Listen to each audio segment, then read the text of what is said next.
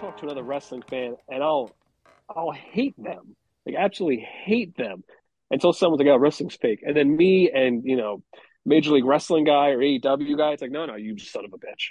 Let me tell you something." Yeah, But it's they like need to I'll step in the like squared circle for a minute and take a few bumps and find the fuck out how fake it is. Fall on your hip a few yeah, times. yeah. I trained for 2 days at the Monster Factory in Jersey to be a wrestler, and I found out very quickly: one, ring ropes hurt like hell. Two, I will never be tough enough to do this. As much as I love it, I'll die. Like I'll just get my ass kicked and I'll just stay down and I'll never do it again. Well, yeah, and it's like it's funny because my wife is a ballerina, and she actually has compared a lot of the wrestling to ballet. Yeah, I would never be a ballerina either. Break all my Exactly. toes. I couldn't fucking handle it. It is super well done. There's some choreography you want to do that because you don't want to like injure people, but it takes some fucking skill, and a lot of that shit hurts.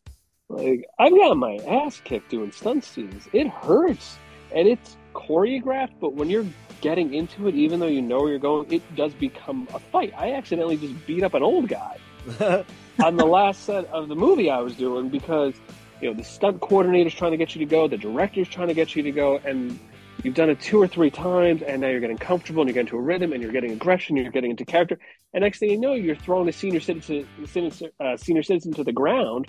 That was a tongue twister.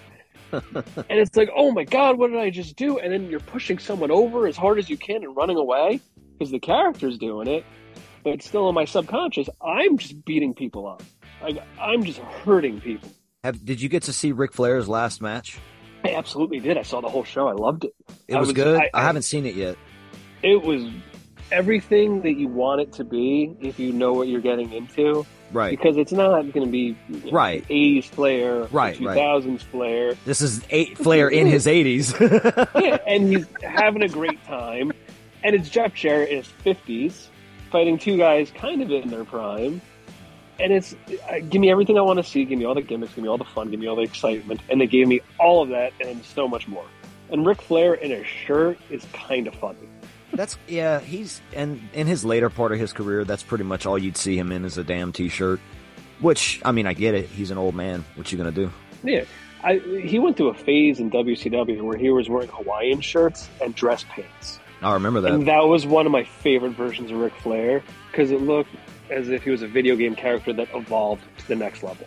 You're gonna love that Reliving the War series on Wrestling Bios because I'm gonna send you the link to the actual playlist itself. You can explore his channel on your own, but I'm gonna send you the link to the Reliving the War playlist, and it's oldest to newest. So right at the top of the playlist, all you got to do is click play, brother, and it's gonna start. And he does it all. He does it all, and I've so done that when the network first came out, just as fun for fun. I think I got through a year and a half before life kicked in. Yeah. But I would watch the Raw, then I would watch the Nitro. I'd watch the Raw, then I'd watch the Nitro. And you could see how one was boring and stale, and the other one was just up. It's fascinating to watch as a wrestling fan to just see, because you know where you're getting to. Like, they lose, but at this point in time, they shouldn't even have gotten to the point where they were winning. It's such a nerd thing to do, but yeah, it's fun. No, I love it, and I nerd out to it. But it's the same as with horror movies to me. It's like this is just another aspect of storytelling. You throw some athleticism and some great characters in. That's why we're watching horror. I mean, hey, we've all had the arguments too of Freddy's better, Jason's better, Mike Myers is better, and depending where we're at in the movies, you can constantly argue well, right now, Mike Myers, you can't beat him. Give it a couple years. Something will come back. We've got this thing on the Discord right now. It's got its own thread. It's called the Boogie Down. And I've been putting matches pretty much every day. I randomly seeded a bunch of horror icons. And we just finished round 1 today. Today was Dracula versus Jigsaw. And we've had matches like Michael Myers versus Ghost. Dracula versus... who would win that? I think I'd vote for Jigsaw. Yeah? I think I'd go Jigsaw. Who won that? I'd have to tally up the votes, which I'm going to do tomorrow for all the matches for round 1, because we just finished, and it was a long one. We had, I don't even know how many fights, 16 or 20 or something. So we had Ghostface versus Myers, we had Jason versus Madman Mars, the Creeper versus, I don't even know who the fuck he fought. My favorite one was Psycho Gorman versus the Djinn from Wishmaster, and everyone was piling on the Psycho Gorman train, and I get why, but I don't think anyone really knows about the Djinn and what he is.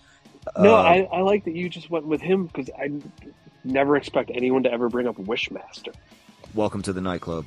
That's a wow. In all seriousness, I'm anxious to talk about this because I had a lot of fun with it, and it's a fun movie. It's a fun movie. And we're recording, so I can say it right now. Roger is the biggest, girthiest cock I've ever seen in my life, and I fucking love it. He is like Bret Michaels if he were a penis. I love it. I absolutely love it. He has that strut and that stroll, where like Bret Michaels can get laid doing an insulin commercial. He has that that tenor about him, and I just loved it. I just threw the whole thing. Just fucking went to City Boy. Oh God, I just love it. Roger, was that Roger is the giantest and girthiest cock? Yes. Yeah. He's not a dick. Fuck, that's such a good quote. He's a cock. He just walks around. He's a cocksmith. He's dragging his balls behind him a little bit. He's got a little bit of age behind him, so he's sort of dragging his balls in the dirt. But he just walks in and he's just like every girl in the room. They get a little misty and they get a little interested. Damn, that was I've been acting for 21 years, and 90% of the reviews I've gotten in my life have been negative. This was the first character I've ever done that I've even had remotely positive reviews that people liked. But out of every review I've gotten so far, that was by far the best one. That was my absolute favorite. The giantest and girthiest cock. Mm-hmm. There's a difference between being a dick and being a cock. God, I love Bret Michaels too. There you go. Well, it was the cowboy hat. I'm like, oh my God. He is our fucking backwoods Bret Michaels, and he is owning his swagger, and I fucking loved it. Very Nick Cage. Wow. That's my current favorite actor is Nick Cage. Now that Peter Sellers has long been dead, it's Nick Cage is my favorite actor. So thank you. There's a lot of Nick Cage in Roger because a big decision I made was I'm old. I don't know how much longer I'm going to have in this career and how many more chances I'm going to get. So I'm just going to go for it. And wherever I go, I'm just going to Nick Cage that giant girthy Nick Cage cock. So for this episode, Benjamin, I'm going to do my damnedest to have this out on Friday. So in the interest of putting this out the same day the film comes out, I'm wanting to avoid two things. Two things are character deaths and the ending. I don't think we should mention those on the show, who dies and how it ends, for anyone listening who might want to go check the film out, I can do most of that. You could do I can definitely do most of that. Well, listen, I mean, this is a magician, so he'll. Well, yeah, I can edit around it, but I'm saying, like, if you want to talk about it, don't. If I screw up, I would hope you just leave that in. Welcome to the nightclub. That is leaving it in. Out of respect to me not being professional enough to avoid it, leaving it in. Yeah, you should leave it in. Put this in. Well, we're recording, so I'm gonna figure out something for some of this. But just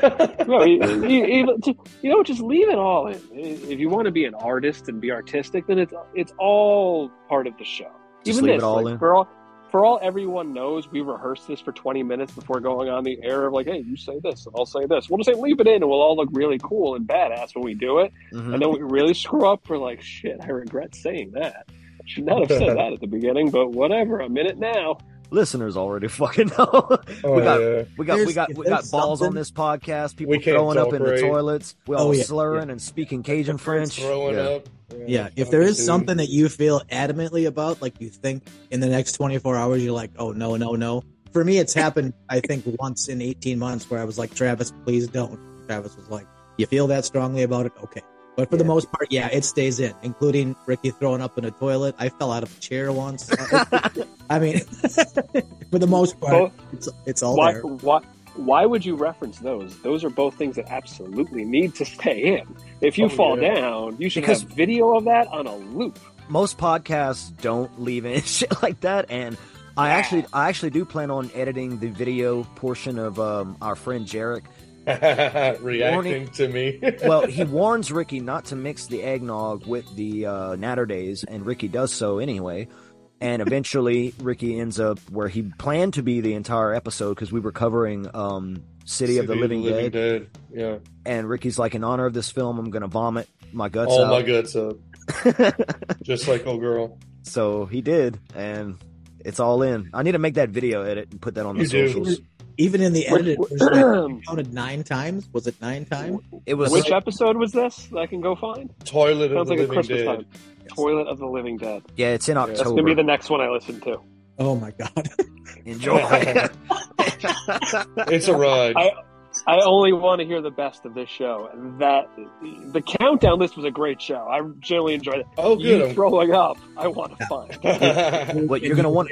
You're gonna want to listen to that one, and then you're gonna want to go listen to the one where we had Ross from Chuddle the Pod on. I'd have to find that episode title for you. I think it's called The Great Misdirectomy. I believe Yeah. that's the name of it. Is Yeah. The Great Misdirectomy, and in that episode, I'm not gonna reveal what happens, but yeah, by towards the It's end of it, kinda- yeah. yeah, You're, Belial. you're holding your can really close to the camera, and I can't make out what you're drinking. I drink shitty beer. Ooh, that was disappointing. Also, Oh. it's handy for killing werewolves too. It's a silver bullet. Yeah, bud. That's the Okay. was it? That's the Voodoo IPA over there. All right, Uh, fine.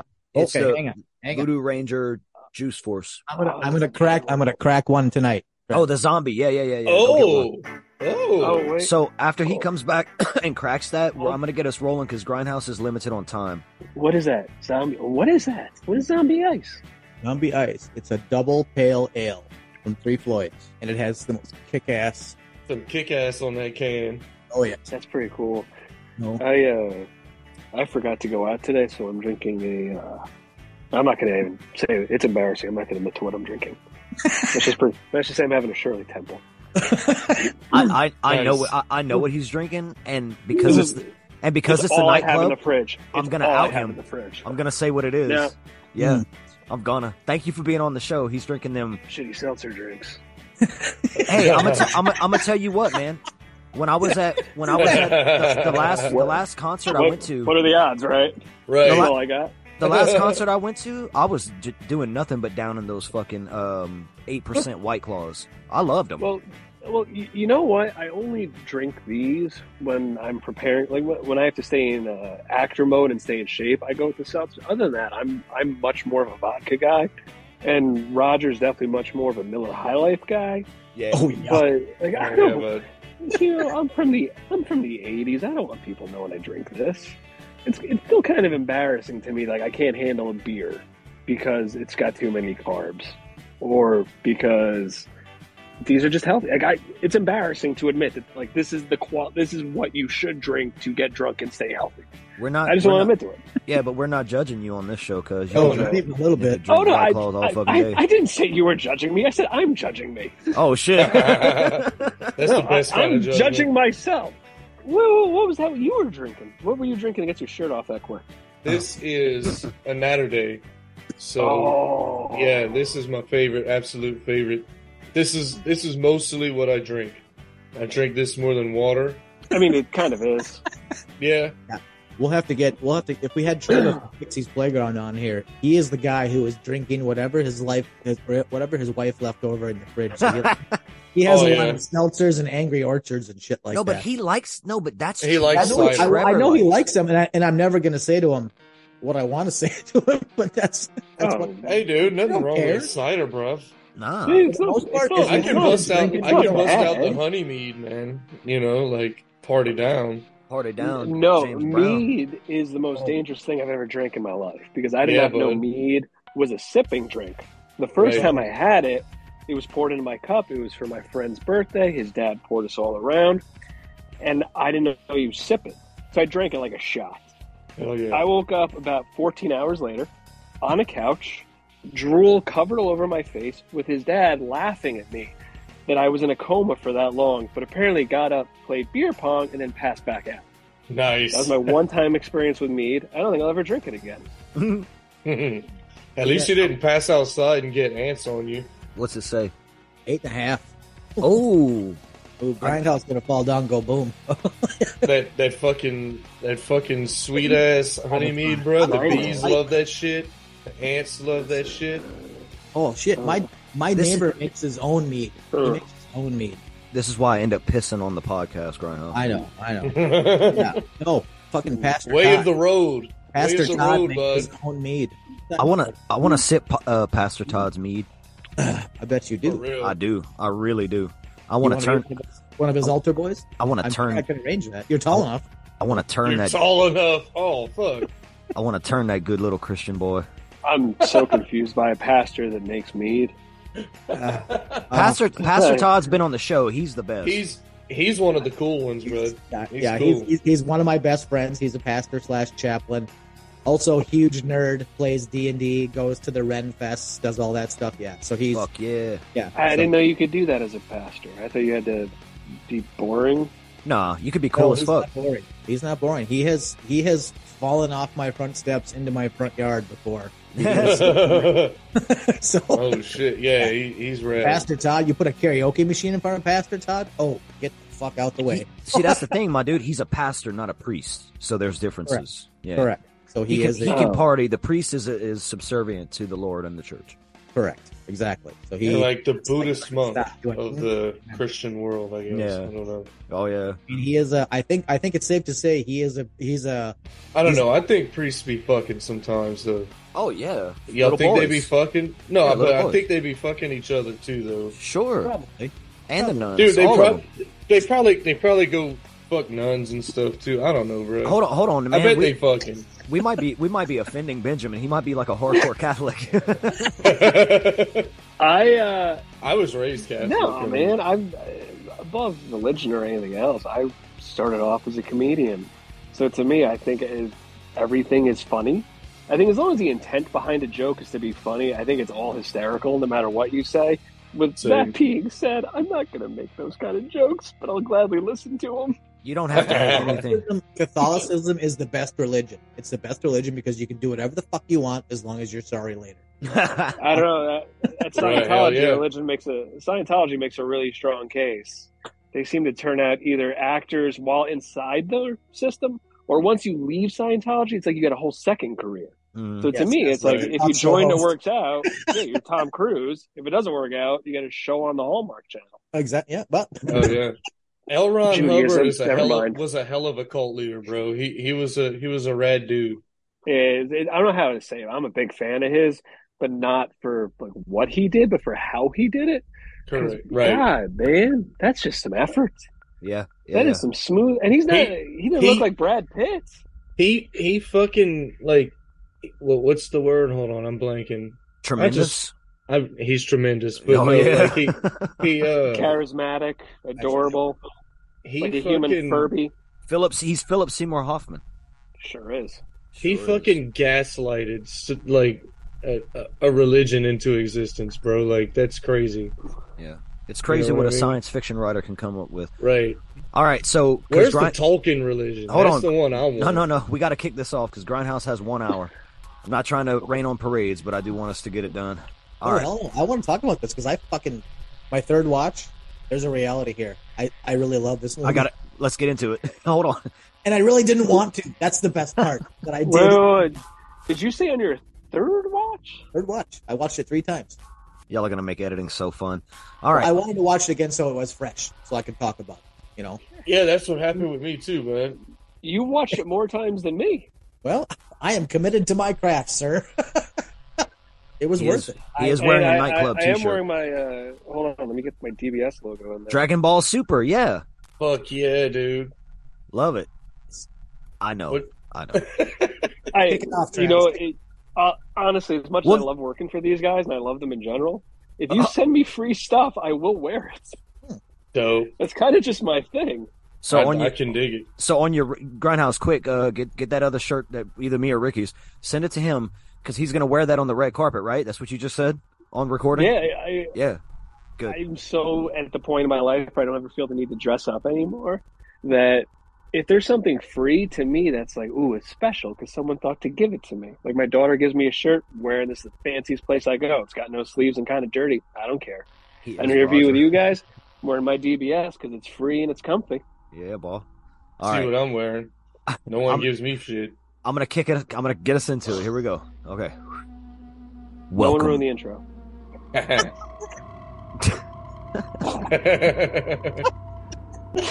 Right in the ass, Travis. Right in the ass. Yeah. So glad I have more movies to promote so I can keep coming on here and doing this. I'm waiting for Ricky to fuck me all up. I'm scared to try. I'm looking at you while I I'm was doing it. thinking about it. I but know you you fucking are. caught me, so I'm gonna let you do it now. You rained on my parade. Go for it. Welcome to the nightclub, You fucked yourself up. where we are the ones who have to stop that Winnebago. I mean that Wendigo. I mean Chupacabras. Chupacabra. El I Chupo. can't wait El to see how Chalupa. you edit this in after your ridiculously long opening of spooky music. Tell you what, City Boy, I can't wait to fuck your girlfriend.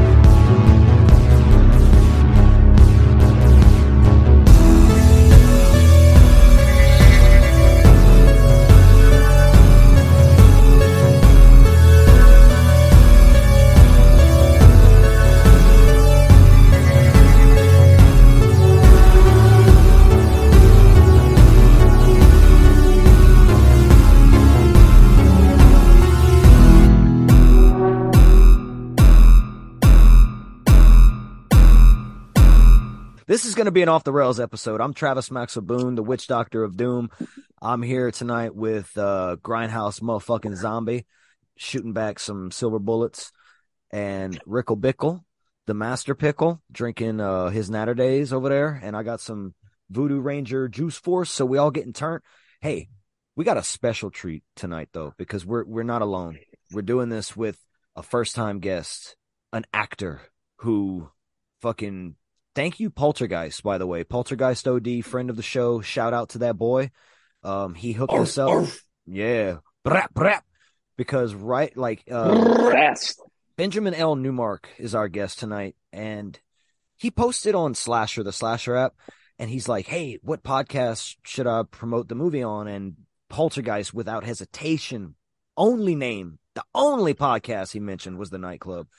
Bitch. And yeah, We so the nightclub OD. here we go. Yeah, and then you got backed up and re-mentioned 2 or 3 more times on there too. Benjamin Newmark, sir, thank you for being on the nightclub. And this movie, this film comes out. Well, if this episode comes out on Friday, March 31st, everyone should be hearing it the day the film comes out. The film is called Forest of Death, and that name's pretty fucking metal. I'm not gonna lie. Black metal as fuck. Yeah. Yes. I want to paint my face and pretend I'm Kiss in the dark woods. I'm dressing up like Bret Michaels. I'm going full on Poison for this motherfucker. Yeah. Oh yeah. You sent us a sneak peek of this film, and we watched it. But before we get to the film that you're in tonight, I want to ask about your history with horror movies. Okay. What got you into horror movies? When did you start? Oh, young, real young, 4 or 5 years old. I was an insomniac as a kid, so I used to watch a lot of Johnny Carson. And then whenever it would be on USA or TNT right after that, which ended up being a lot of camp horror movies, Sleepaway Camp. And then probably around 10 or So 11. 10. And 10 or 11, I got really into Friday the 13th. And then I met my best friend when we were 11 or 12 years old. He was a big Jason fan, and suddenly every sleepover became, let's rent a Friday the 13th movie and watch it. Let's rent 2 Friday the 13th movies. And then we moved on to Nightmare and then Halloween. And then we moved to the weird stuff. And the weird stuff's what sucked me in. Because my favorite horror movie, slasher movie, is a film called Bloody Murder. Because that's what got me into film. And it's not good. It's not a good movie. Oh, those but are it's the best. awesome. Yeah, Those it are the is my best movies.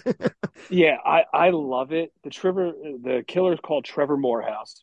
He's, I don't know, 165 pounds soaking wet, doing dead sprints in daylight with a chainsaw to chase people, and they just keep looping the same shots over and over. And Oh that was the yeah. movie that was like, I think I can do this. I think I can make movies. I think in this industry. So that was the one that's it holds a special place in my heart. The other one is a film called Real Killers that I think it's on YouTube now, but it was one of those 5 for 10 DVDs at Hollywood Video, and I became obsessed with it because it's the coolest movie. It's the Boondock Saints of horror movies, but no one's ever seen it. It's got the coolest ending. It's got some of the coolest moments, and it's one of those films I looked at and just this is the coolest people anyone could be. Which again, when I was creating the Roger character, that film was probably at one point one of the bases for that character was just to be like those guys in that movie that nobody ever saw. So this way, Mhm. when I do things, maybe I can talk about it and get 3 people to see it. For me, growing up, it's that thing of like I'm scared. I like being scared, so I keep going back for more and for more. And then later in life, I discovered the deeper layers that are usually in the subtext of horror films, and that just Yes, like opened my mind. Around what age do you think you were like, oh fuck, this genre's got more to offer? it was 16 years old, Dawn of the Dead, the original, where we watched it. And at some point, it started clicking that the zombies were a metaphor. Hmm. And that was the first time I realized that these movies are smarter. And going back to my Friday the 13th was, oh, you know what? They created him because they were terrible people. They were awful people. In a way, they almost deserved it. Like there's a metaphor there for bullying, and you create your own enemy. And with Dawn of the Dead was we're so brainwashed and we're still going to the mall even after we're mindless just because that's where we know to go. So that was the one that started showing me there's more to this genre, which now it's still what I look for. Like I still look for deeper meanings and more of what are they really trying to do. Like even with Forest of Death, like depending how you go into it is going to depend how much you like it.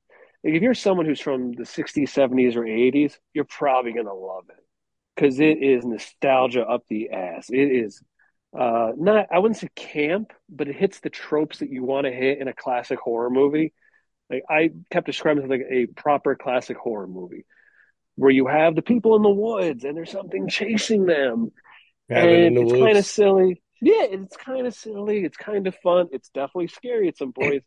And then you have the lovable side character that may or may not steal the movie, you know. So Let's not beat around the bush because I did look up some of the articles. We were talking back and forth, and hands down, what I can tell from this film so far is it's got some haters, but it's got a lot of love too out there from the people that have seen it already.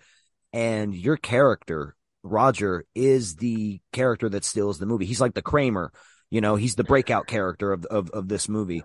I How are like you that. feeling about this reaction, especially given that you were saying now that you're in this part of your career, you're just going for it, and you're trying to channel the what would you call it, like the fuck it, I'm gonna go all in like attitude, or Um, well, I had 2 runs in this career and in my life, really. The first run, I was very young and I had a lot of success very early and I didn't appreciate it. And I did all the stupid things that stupid young people do to blow an entire career. And then I left the industry completely when, there was no real reason to leave other than I was burnt out and I didn't love it. And I met my wife and I loved her and I loved my family and I love them more than anything. And that has carried over to this now, where I don't have the ego I used to have, where I have to make sure that I look great on camera and I've got perfect eyebrows and skin and a tan and muscles, and I lost that. And what I have now is more of not a confidence, but more of just this is the job. Here's what I'm here to do, and I'm going to do the best I can do with no matter what I have. And I'm not going to worry about the vain stuff. I'm just going to worry about the performance and being in the moment and giving it everything I can possibly give, which, kind of steal from Nick Cage. You're gonna be in a movie for 5 minutes, for 10 minutes, you're the star. It doesn't matter. You give it everything you got. And when it came to Roger, so much of that was, this may realistically be the last time I'm ever in a movie. I don't know if anyone's gonna give me another shot after this. It's going okay, but it's not going great. I'm getting small parts, but I'm not getting a role even this size. So I have nothing to lose. I can't embarrass myself. At the end of the day, no matter what, I come home to my wife and she's smoking hot, which is such a great thing to have in life. Yeah. When it's like, it doesn't matter. Like, at the end of the day, I come home to my wife. Like, I don't care what else happens in the day. Like, I know what I'm coming home to. My life, no matter what, will be good. And I have 3 kids, and they're great. So if someone says they did a bad performance, oh, well, I was in a movie. Someone says you suck, oh, well, I was still in a movie. Right. I've become such an employee mindset that my goal wasn't to do things I thought people would like or to try and upstage. It was, I'm going to make the director happy, which was Brendan Rudnick. I just want to make him happy with my performance because I felt like he was taking a big chance on me. And if I did that, I did my job. And he loved it. I did my job. And I was so happy with it. And then, time passes on. I go on to do other stuff. And I never forgot about it. And we maintained a friendship the entire time. But at no point was it ever really one of those, hey, man, you gave a performance that people are going nuts for. It was more like, hey, you're testing really well. Hey, people really seem to like Roger. People keep talking about Roger, and it just kept building and building and building. And I was like, okay, well, we're showing friends and family, and he's a funny character.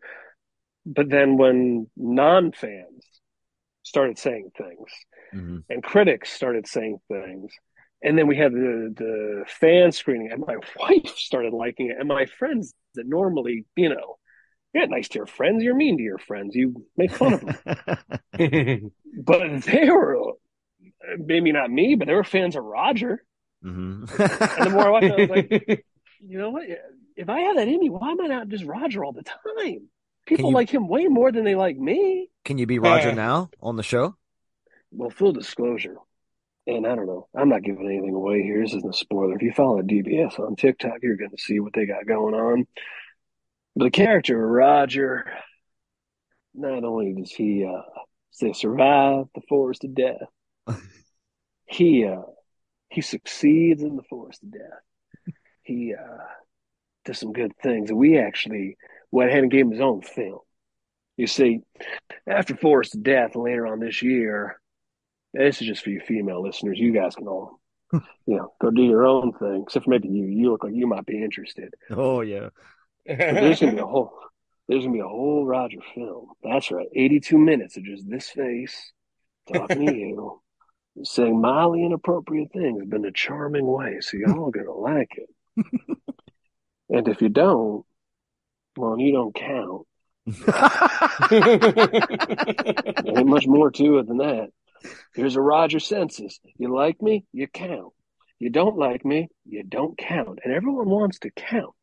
So the first step to counting, you got to watch Forest of Death, streaming on a lot of platforms. And it's about $3. Now, normally I charge a lot more. Now, I do charge a lot more than $3 for Roger. Usually we're looking at a 6, maybe a 9. Somewhere in between. But it's going to be $3. And here's what I'll say. There's a lot of charities in the world and good causes. And I want you to look at one of them good causes. I want you to look at those and say, they say for $1 a day, I can change a life. That's $30. That's a lot of money. I know anyone's got $30 lying around. But here's what you can do. You can take $3 and you can change a lot of people's lives just at $3 by just renting The Forest of Death on Amazon Prime or Apple TV or Vudu or some other thing that you got. I don't know. That's above my pay grade. But for $3 a day, you can change a life in a beneficial way to somebody you know. You don't know some kid in Africa. No offense to some kid in Africa. You don't know them.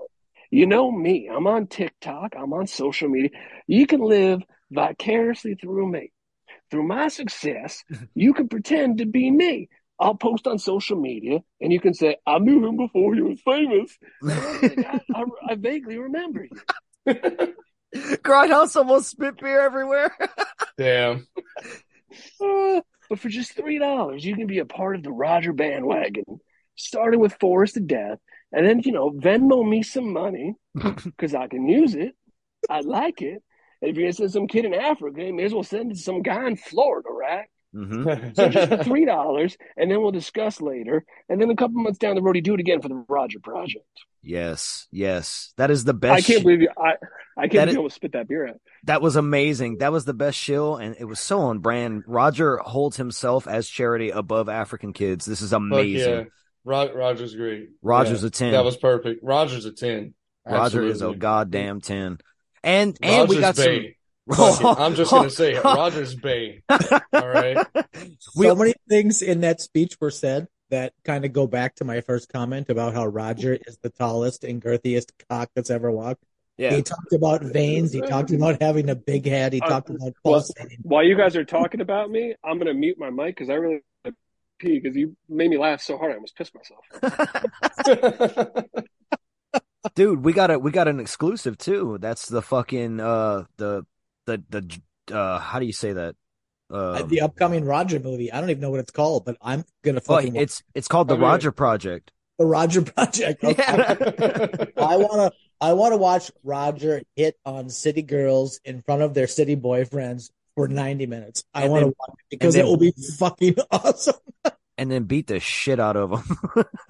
Not the women. Yeah. Not the women. No, not the. No, he makes sweet, tender, long lasting. Well, unless they want it. If they want it, that's okay. Well, if they want to get smacked around, I don't care. Yeah, that's their prerogative. We don't judge here. Whatever you like is whatever you're into. You want to get slapped around, Roger will slap you the fuck around. It's 2023. It don't matter no more. It don't matter no more. Whatever you're into, like a punch in the mouth. That's what gets them hot. Okay. I like peeing in butts. I mean, yeah, bro. I mean, in high heels while wearing a dwarf costume with the monkey wings. You totally do. And we love you for it. Thank you for being my top OnlyFans subscriber, by the way, Grindhouse. I appreciate that. You got it. I like it when you put the yogurt in your butt. This conversation took a weird turn while I was in the bathroom. No, we have an OnlyFans. Took a super weird turn. Well, Travis is he's an interesting conglomeration of things. When I was listening to you guys talk about Roger hitting on girls, there is a part to that character that does not exist without Chloe in that movie. Because Roger, as it was on script, was not what came up in the final film. 90% of that character was improvised on the spot. Maybe more. But at the table read, which was the first time I ever met these guys, and Chloe and DBS had done The Girl in Cabin 13, former #1 film on Tubi. So I was a fan of that film before I met her, so I was slightly starstruck. And the original script had me just insulting her and a little nervous, but her entire attitude was just bring it up. The more you can do. So I started to try and amp it up and rev it up and amp it up and rev it up. And the day of that fire pit scene, which was 99% improvised off the top of my head, 12 to 13 minute monologue, 3 or 4 takes. We were hanging out in the guest house with Dylan, who is a rock star, him and his little lighter. And we were watching Moonlight, and something in that scene wasn't hitting me right. It wasn't clicking, and I wasn't vibing. I was getting a little upset with it. And Chloe came to hang out with us, and she started asking me about my wife and my kids, and she's a beautiful human being that I shit all over. And while she was talking to me, I had the script in my hand, and that's where the thought process of the wife came from. Why I went down that road as opposed to what was originally written about a brother or a cousin or something. Oh, okay. And it came from her asking me telling her about my wife. She got diamond eyes and she's very voluptuous, beautiful woman. I talk to my wife all the time. Just great big. Yeah. Like that whole speech is about my wife, and I think it's part of the reason she likes the character. It's me blowing her up to the entire world. Oh, but that line, Benjamin, where you say that, you say it like she was smart, she was intelligent, and she had great big breasts. Like it was just a natural part of the phenomenon that was her. It was so. I love That that. that I just love that it. is kind of how I describe my wife. She's a great wife. She's a great woman. She's a great daughter. She's a great mom. She's smoking hot. And great big breasts. Yes. But I love yeah, that. that I love it. it's weird how I got to that character of Roger with just like going after Stephanie and Chloe, but a large part had to go to them with them being like, yeah, no, no, more, more, more. Yeah, no, it's funny when you insult us. Keep insulting us. I kind of felt like Don Rickles. And then I started doing it to them. And then, it just kind of became a thing that Rogers is going to go after everybody. Hmm. And it just felt so natural when you're in that moment to just go with it. And even I can't wait to fuck your girlfriend. That was just me screwing around with Ty. We just kept doing that, and it was just he would say something, and then I would say something, he would say something, and I just got to that line. But there's probably three or four other takes where I said something just as ridiculous, but I was just feeding off of him. So it's like I know people really like Roger, but he doesn't exist without the other actors encouraging and going with me and working in my way, or Brendan and Kellen there saying, okay, so you just want to make up your own stuff? So we're going to invest all this money into this film. We're going to do the script. Everyone's going to learn the lines. Everyone's rehearse, and you're just going to make up your own stuff. She's going to take everything we've built to this moment. She's going to throw it out. Okay, go for it. Let's see how this goes. Okay, and they were in, and they were on board, and we were constantly rewriting the scene as we were doing it. But like, I love that character. I like that it's me, but I'm not naive to know that it wasn't an entire team to allow that to happen. Because if at any point Chloe's been like, I'm not comfortable, I wouldn't have done it. Hmm.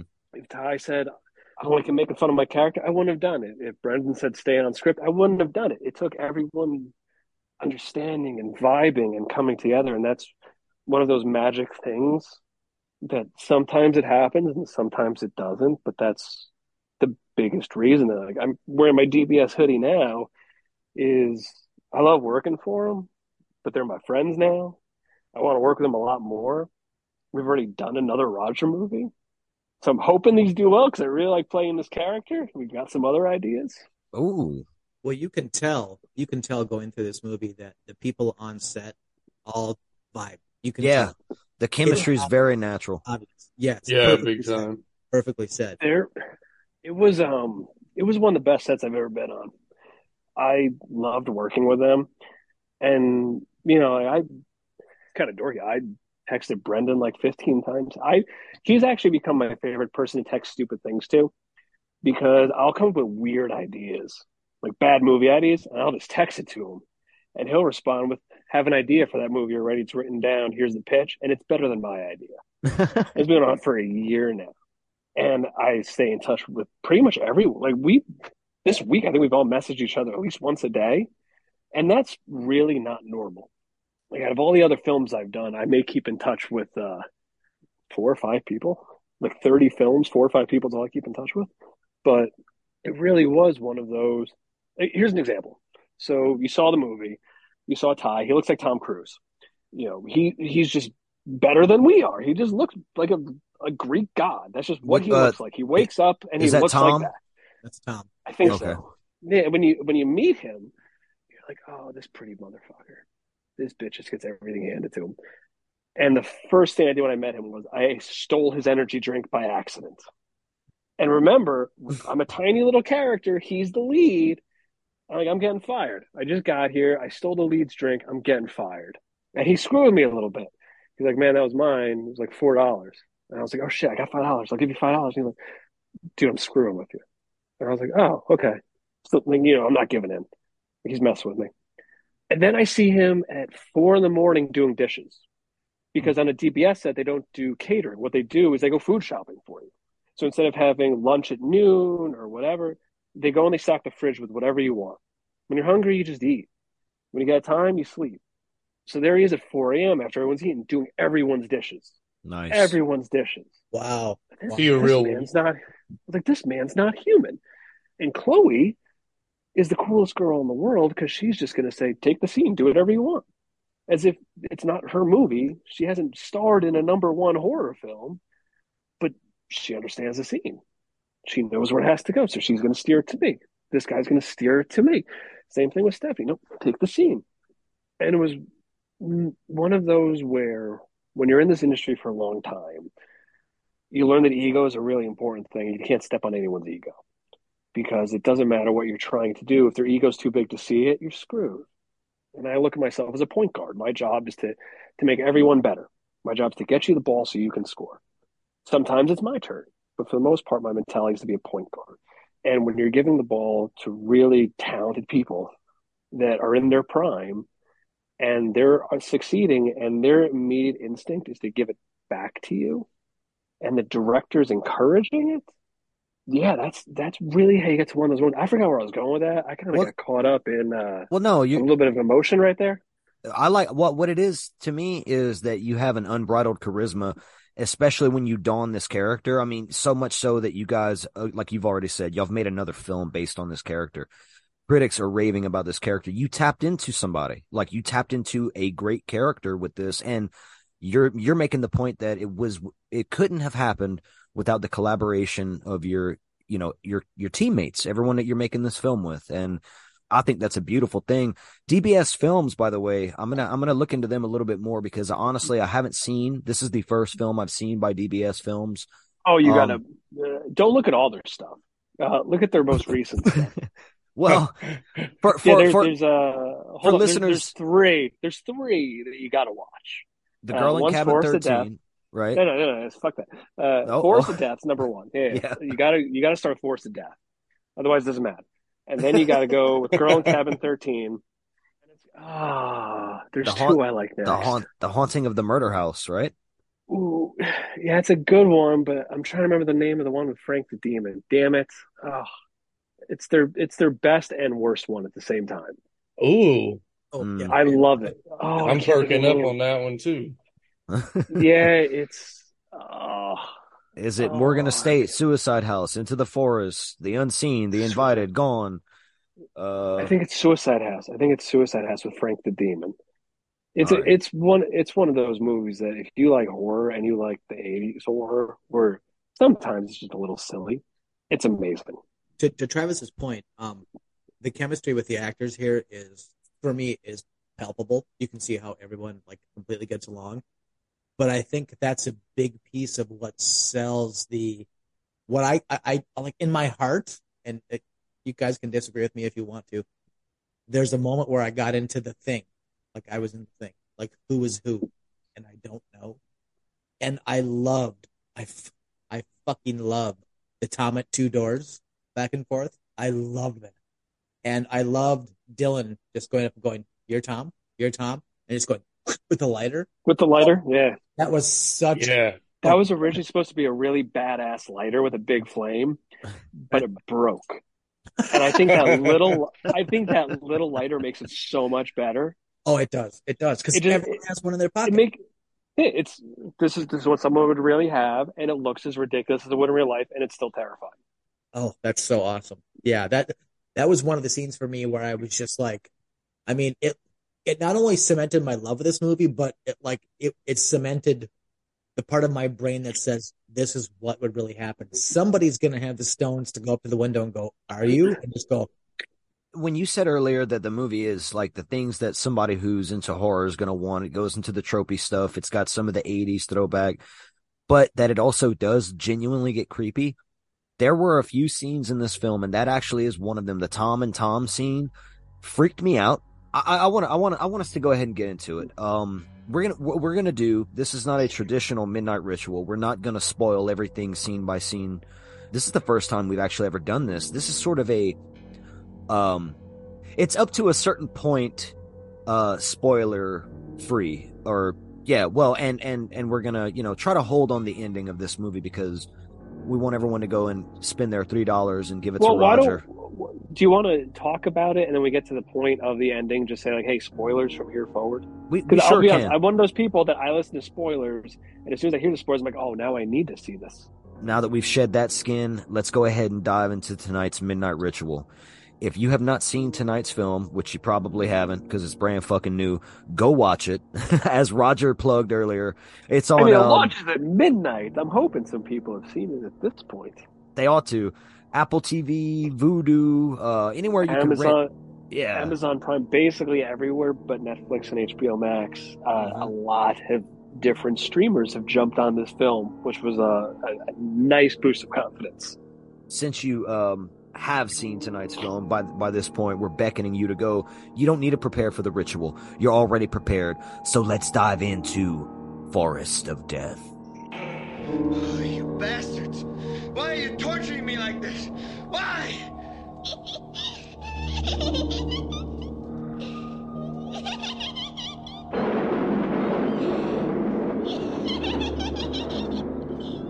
Shut up! We're gonna get you, not another peep. Time to go to sleep.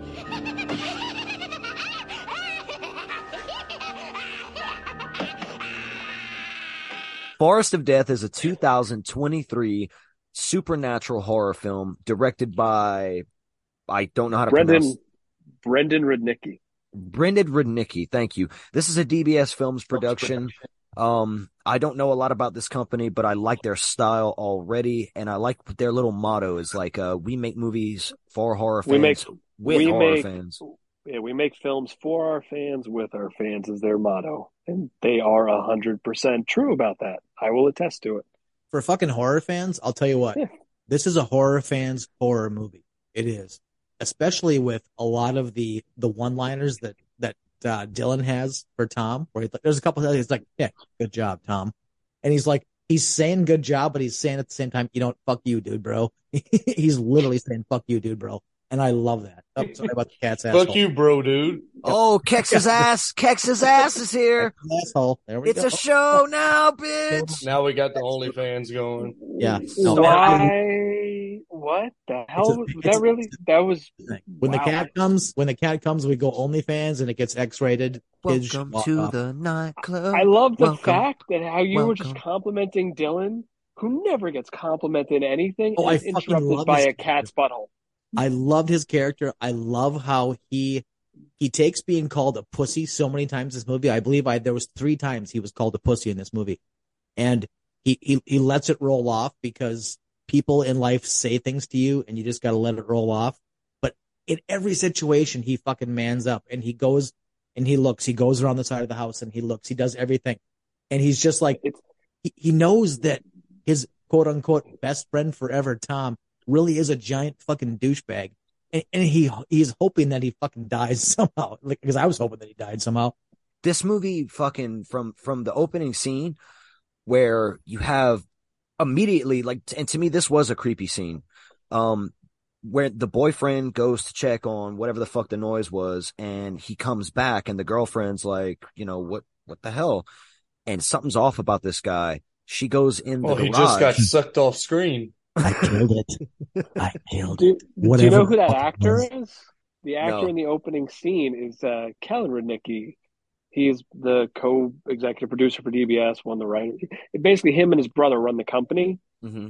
And he's like the silent Bob of DBS. He just pops up in these little bit parts, and he crushes it, and he kills it, and he goes away.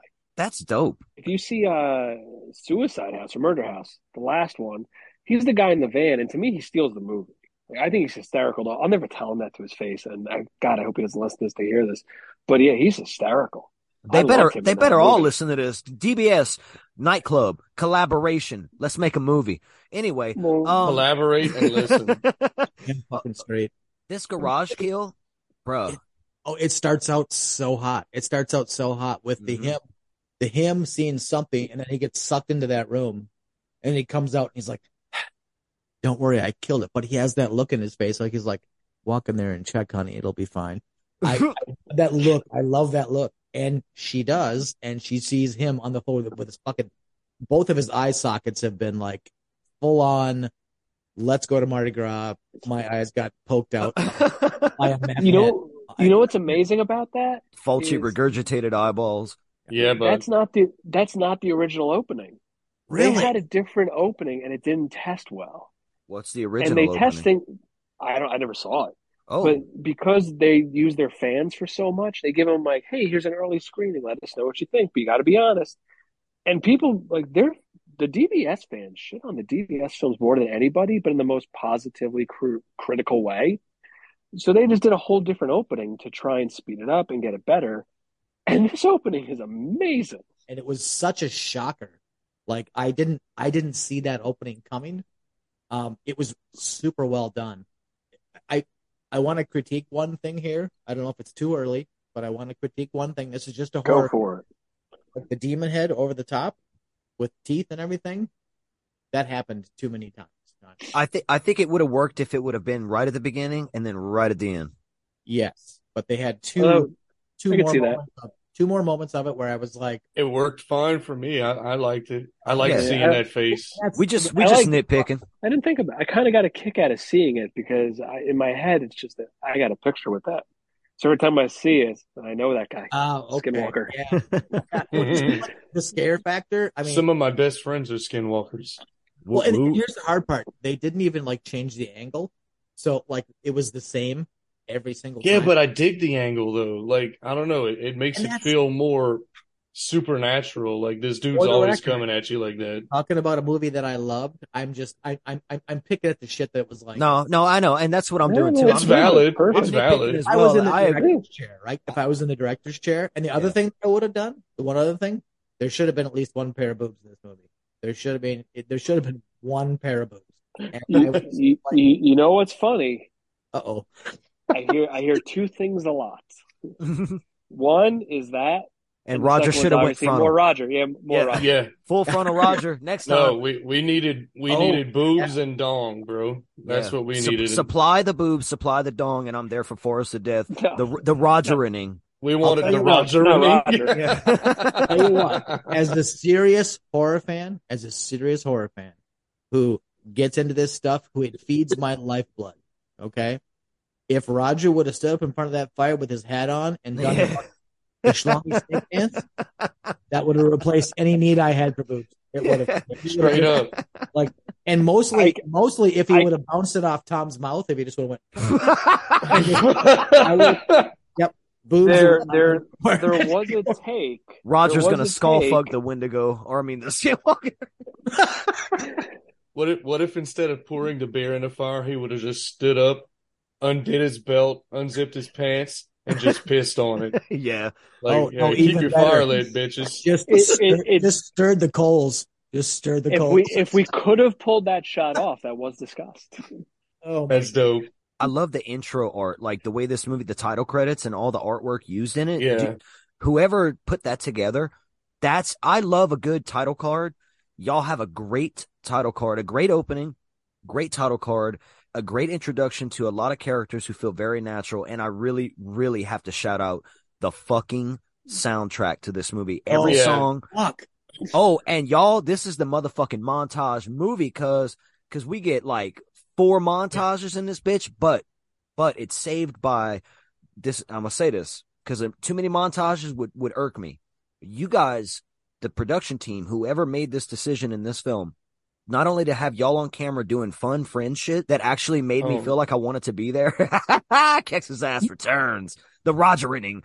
The songs they chose to put over these scenes are Yeah. awesome. Awesome. And the shot composition as well. It's all Brendan Rudnicki. He is the director, the DP. He's the one that works with the actors. He is the final editor, I believe.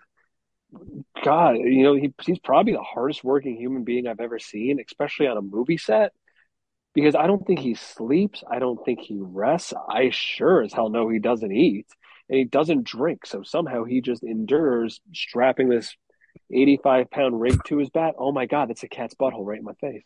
It's Why happening is that so cat's much butthole more. right in my face? It's Why does it happening keep so going much right there? more. What is wrong with this cat? It's happening more than it's She- ever happened. She wants Roger to fuck her, dude. She's a fan of Roger. Yeah. She's a fan of Roger. That. Oh, Sorry, I did not do that on purpose. Oh my God. no, he's not doing that on purpose. That is amazing. Oh, Okay, so Yeah, it's all Brendan. He's Brendan is the mastermind. He is the force of he's nature. like I was gonna say Leonardo DiCaprio, but I meant Leonardo da Vinci. He's where- Da Vinci. He can just do 5 different things Renaissance simultaneously man. at this. Yeah, it's to watch him and his brother work is wild because they'll sit there in silence for a minute, say two words to each other, and then say something that can dramatically change an entire scene in such an incredible way. With no word. Yeah, They're like the Coen brothers. They're psychic. Well, it's just, this is the Roger Project was their 13th film. And that one was just a party. It was a great time because we'd already done Forest of Death together. But Forest of Death, even watching them work, just even deciding on a scene or a cut or a reshoot, and again, no ego involved. So whatever they throw out there is what they both feel and agree upon is the best for the film. And it can take someone like me who has a million ideas. And a million ideas doesn't mean I have a million great ideas. It means I have two. But they have this way of sucking those one or two great ideas out and expanding upon them. And when he shoots a film, he knows exactly what he wants because he knows what he can do. He knows what he wants to edit because he's going to edit it. So from the moment he starts writing it to the moment he's editing it, he knows exactly what he wants. So it makes shooting a film with him so much easier because at any point he can tell you exactly what he wants because that's what he needs. And once he gets that, then you can just play. And that's when you can have fun. That's really where the magic happens. Did the magic happen when y'all first got there? Well, I'll say y'all. I'm sorry. Roger's not introduced yet. So the friend group gets there. And does this really happen? Did y'all really magically spark up in the fucking woods with a blunty? I think the bonding was... Just say, yeah, they smoked a blunt. It would be such a more rock star answer, but no, the fact is they work with Chloe on Girl in Cabin 13. They work with Ty in Murder House. Dylan worked on both films.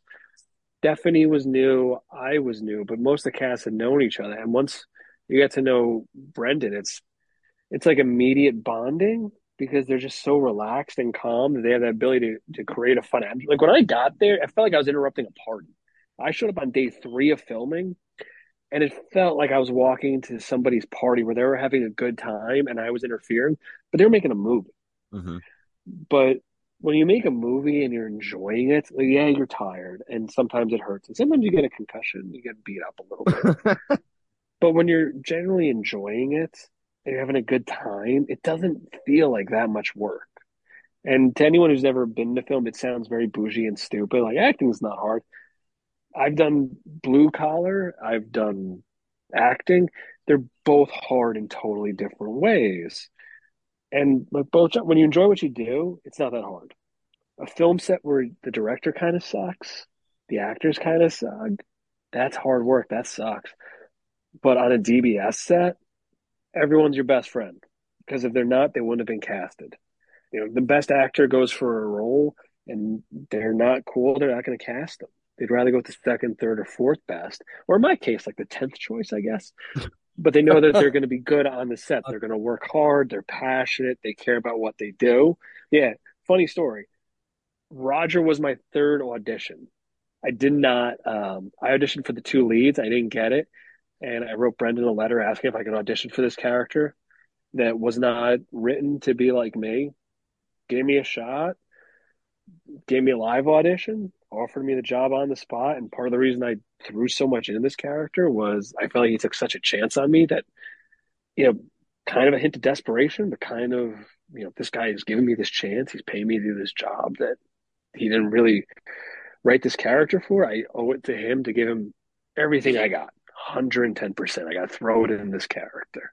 Well, do they know, though? Do they know from the people that have seen this movie, and I've now seen it 3 times, that Roger is the anchored character in this movie?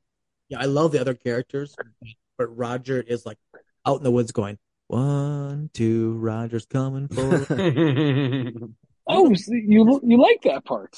Yes, loved it. Yeah, that seems to be a divisive thing where people are saying that I ripped off another movie because I did, because obviously Roger has seen that movie and he's trying to scare people. It's a nod to horror films. It's a nod. It's a Exactly. nod, That's man. what Like fuck with each other. That's exactly how Plus- we fuck with each other. Shh, on the down low, my wife is terrified of Freddy Krueger.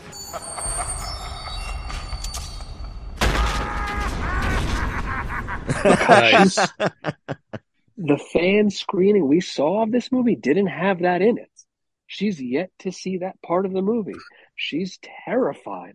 That's just in there kind of to scare her because I Nice. love her and adore her. But when you get a chance to scare the living hell out of your wife, you're gonna take it. Mhm. Oh fuck yes. So Hell yeah. March 31st, when we buy this on 5 different streaming platforms, because Oh. I'm going to, Nice. I'm gonna watch her freak out, maybe have a panic attack because she's gonna hear her husband as a character saying the thing that scares her more than anything.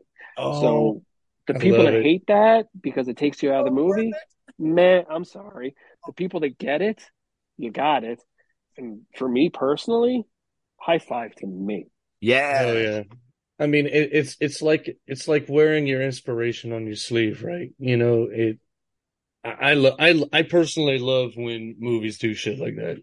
We know the movie we're making. It's a nostalgia film. It's a throwback to the 80s when horror movies were at their absolute prime because there was no CGI, so it kind of had to be real. You may stab a guy. So you put in one little nod to Freddy Krueger. I think the people that get it will understand. Oh yeah. A movie like this is for horror fans. I mean, let's be upfront. Let's get to the scene though. The scene.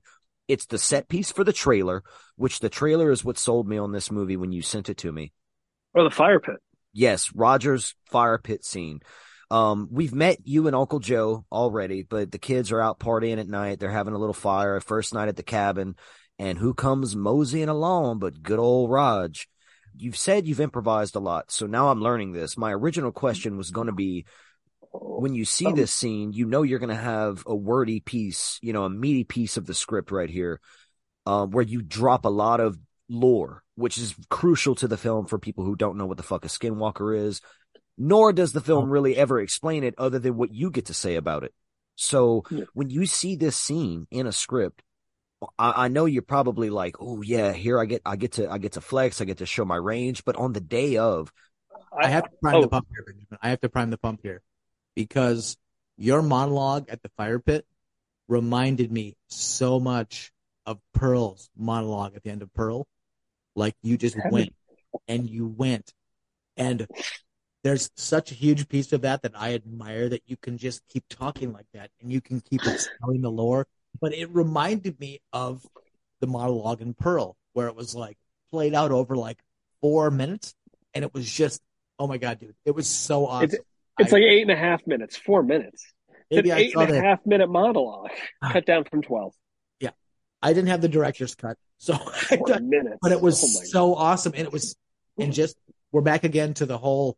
You got the hat, you got the big giant veiny staff that you wheeled around through this entire movie. It was so awesome for me. I loved it so much. So I mean, like for you, like sitting down in front of that fire and knowing that you're basically the interloper on this whole thing.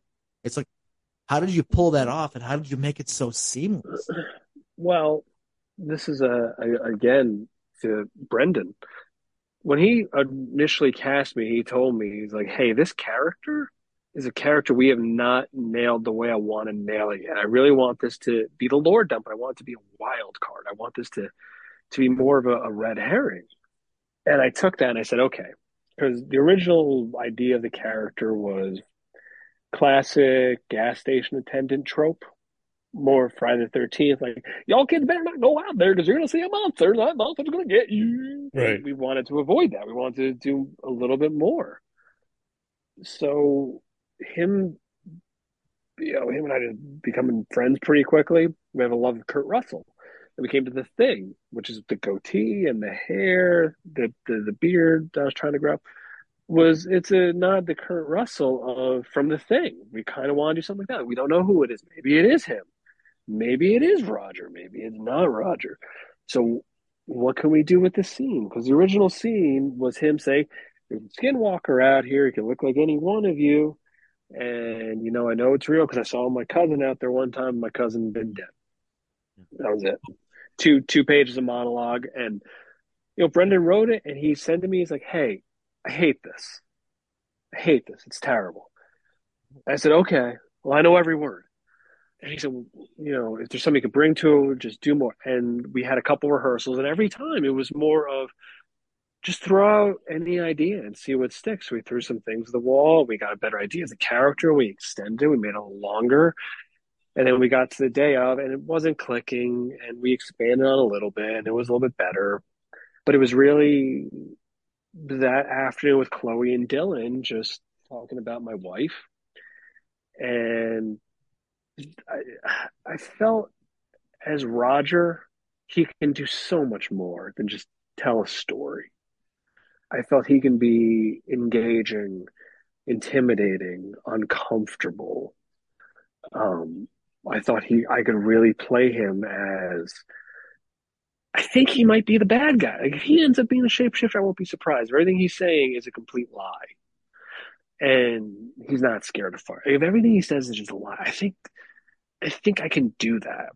And maybe an hour before the scene, I kind of had a vibe, and I kind of had this thought in my head of, this guy's wife's gone missing. He's just a mess, and he's going to take on every motherfucker that comes out here that thinks that they're just going to come out here, have a good old time. Meanwhile, their entire lives will be ruined by those woods right over there. And every time I look at those woods, I think about the horror and the sorrow and everything I felt when I lost her. And these people are coming here, they're going to party and have a good time. Well, I'm not going to let them have their good time because I deserve mine. So, yeah, come on out here, city folk. Come on out here and see Roger. Come on out here and drink and have a good time and party. But you know what? You're all going to end up dead. You know why? Because you shouldn't be here. And I'm going to tell you why you shouldn't be here. But you're not going to listen. But I'll tell you what. Make your life a living hell. And so you respect this place. You respect these woods and you respect me. And so you do that. Can't wait to fuck your girlfriend. I was waiting how that was going to go. And it's, and this is literally like 45 minutes before we're about to shoot. And I even said, like, hey, I think I'm going to do something and I don't want to get fired. So I'm just going to do it. And right before I go to take, Brendan comes up to me and he's like, hey, what are you thinking about doing? And I didn't realize that, Dylan had said, like, hey, this crazy guy's going to do something crazy. Because I was. And I told Brendan, he's like, okay, just do it. And I was like, you sure? He's like, yeah, just do it and see what happens. And I said, all right, but I'm gonna hit all the beats for everyone else so they know where their line is. So can you just tell them to just listen for their cue? And what ended up happening was instead of doing like a rehearsal take, we just did the first take. And it was a little bit of a head nod and me saying the line that feeds Ty, the line that feeds Dylan, Stephanie, and Chloe. Just feed them the line. And then it was my daughter just walked into a shopping cart. I have a shopping cart in my house. Don't even know the story, but I was like, wait, what? Shada BB.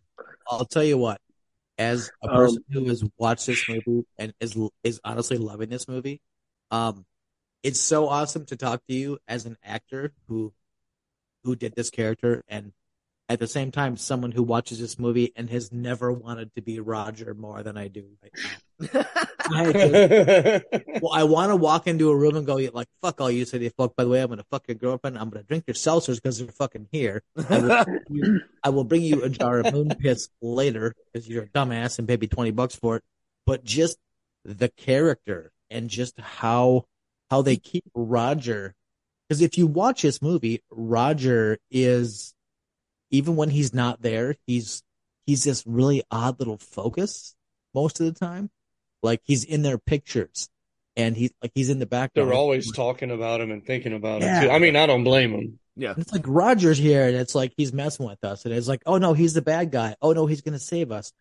To take a character and have him be so like such a dichotomy the entire time. Like you have no idea where Roger stands. I love where Roger is everywhere. I love where Roger. Everything. I love Roger's cosmic now. Dude, you know why he's super cosmic for reals? if we get to the point where Roger goes to space, it means this film did really well. No. Well, second that, but also you're already cosmic because you know where Roger was the whole time? The motherfucker was watching a ball game. Drinking beer and chilling out. He's like the star of the movie, and he was watching a fucking baseball game. I like when he's like, they're calling for you because they call Uncle Joe. This is later in the film, but the kids at the they're cabin not looking are for a calling. good time. They're not. They don't talk to you. Yeah. Right. Yeah. Again, that whole scene ended up being improvised. Oh, And what's funny is Reggie, the actor that plays Uncle Joe, 100% on script. 100% on script. Which means someone like me, I can do whatever I want as long as I hit the beat that gets it back to him. So almost everything that happened in there was just kind of me on 24 natty lights. Nice. Hey, was Dylan written to be a beta? Dylan was written to be Dylan, Yeah. which is Dylan in real life is similar to that character, except way more of a badass. I would imagine he would sneak the badassery because he plays. I'm giving props to the actor. He played from my interpretation of this character and what I saw, he played a hell of a beta who eventually in the film does turn into a badass. But at the beginning, I was like, ooh, Dylan, brother. Here, you talk for a minute. I got to pee again. You're good. Go back to talking about how great I am. I'm going to mute my mic for a second. Well, this definitely. I mean, look. I'm leaving all that in. You already know because of what people are saying, like what your character is, and your character definitely is the breakout character. I do like that everyone else does shine in this movie, though, in their own way. I can't remember her character's name. I think it's Ashley. Tracy. No, it's not. No. There's no Tracy. It's Ashley. There's no Tracy? No. Well, not in the main group. And there's not many side characters, so I don't think there is a Tracy. But I think it's Chloe that plays Ashley. I think she's really good.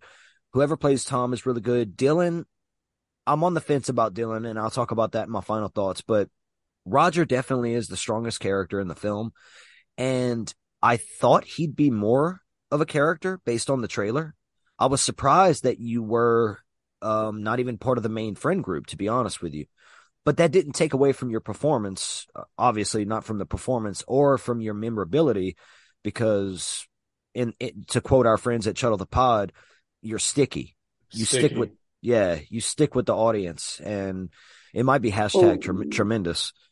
You know, that's also how I feel like Roger works, because he's not the lead at this point.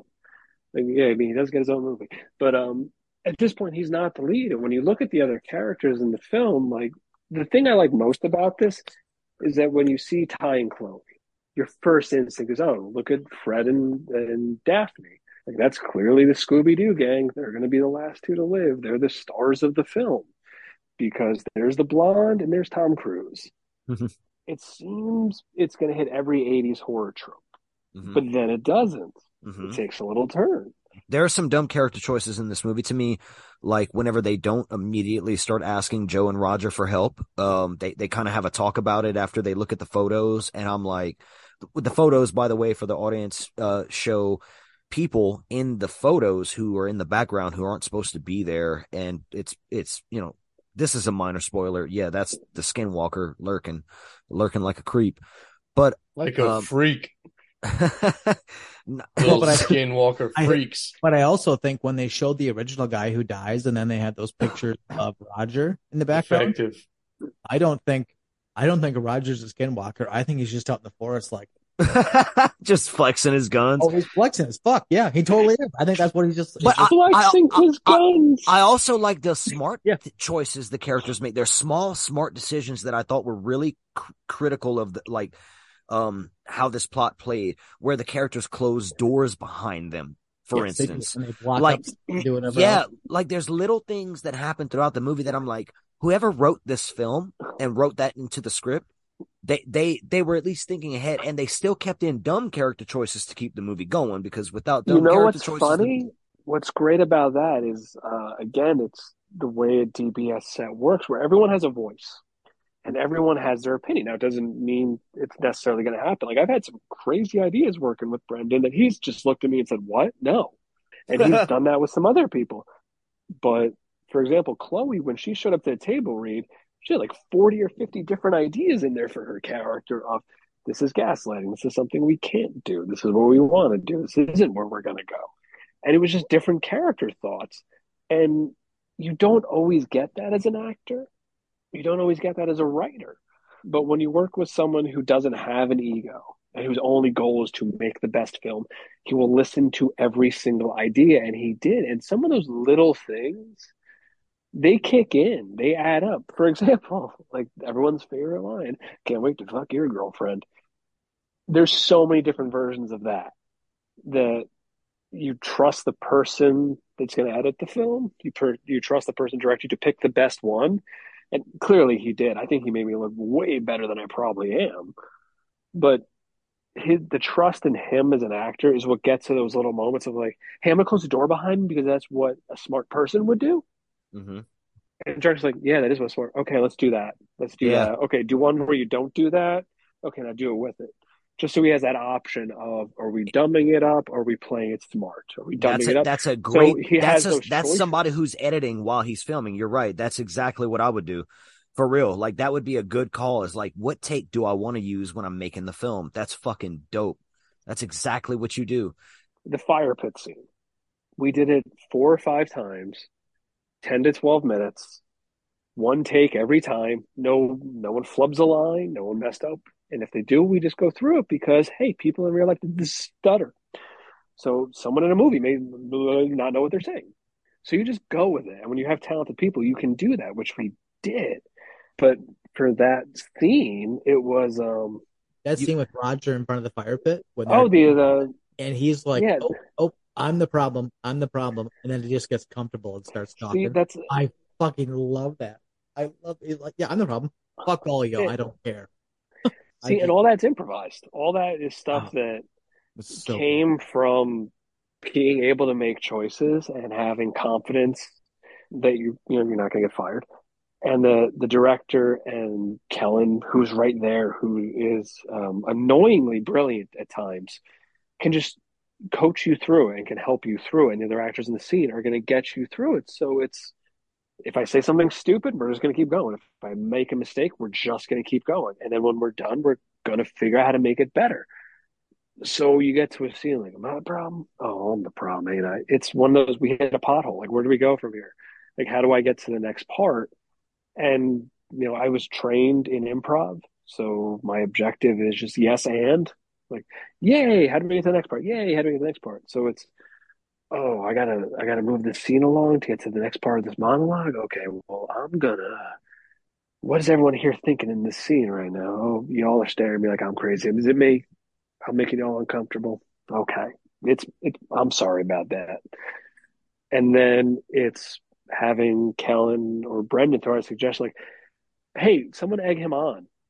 Like, let's egg him on so he has that confidence to sit back down and say, you don't hear a story.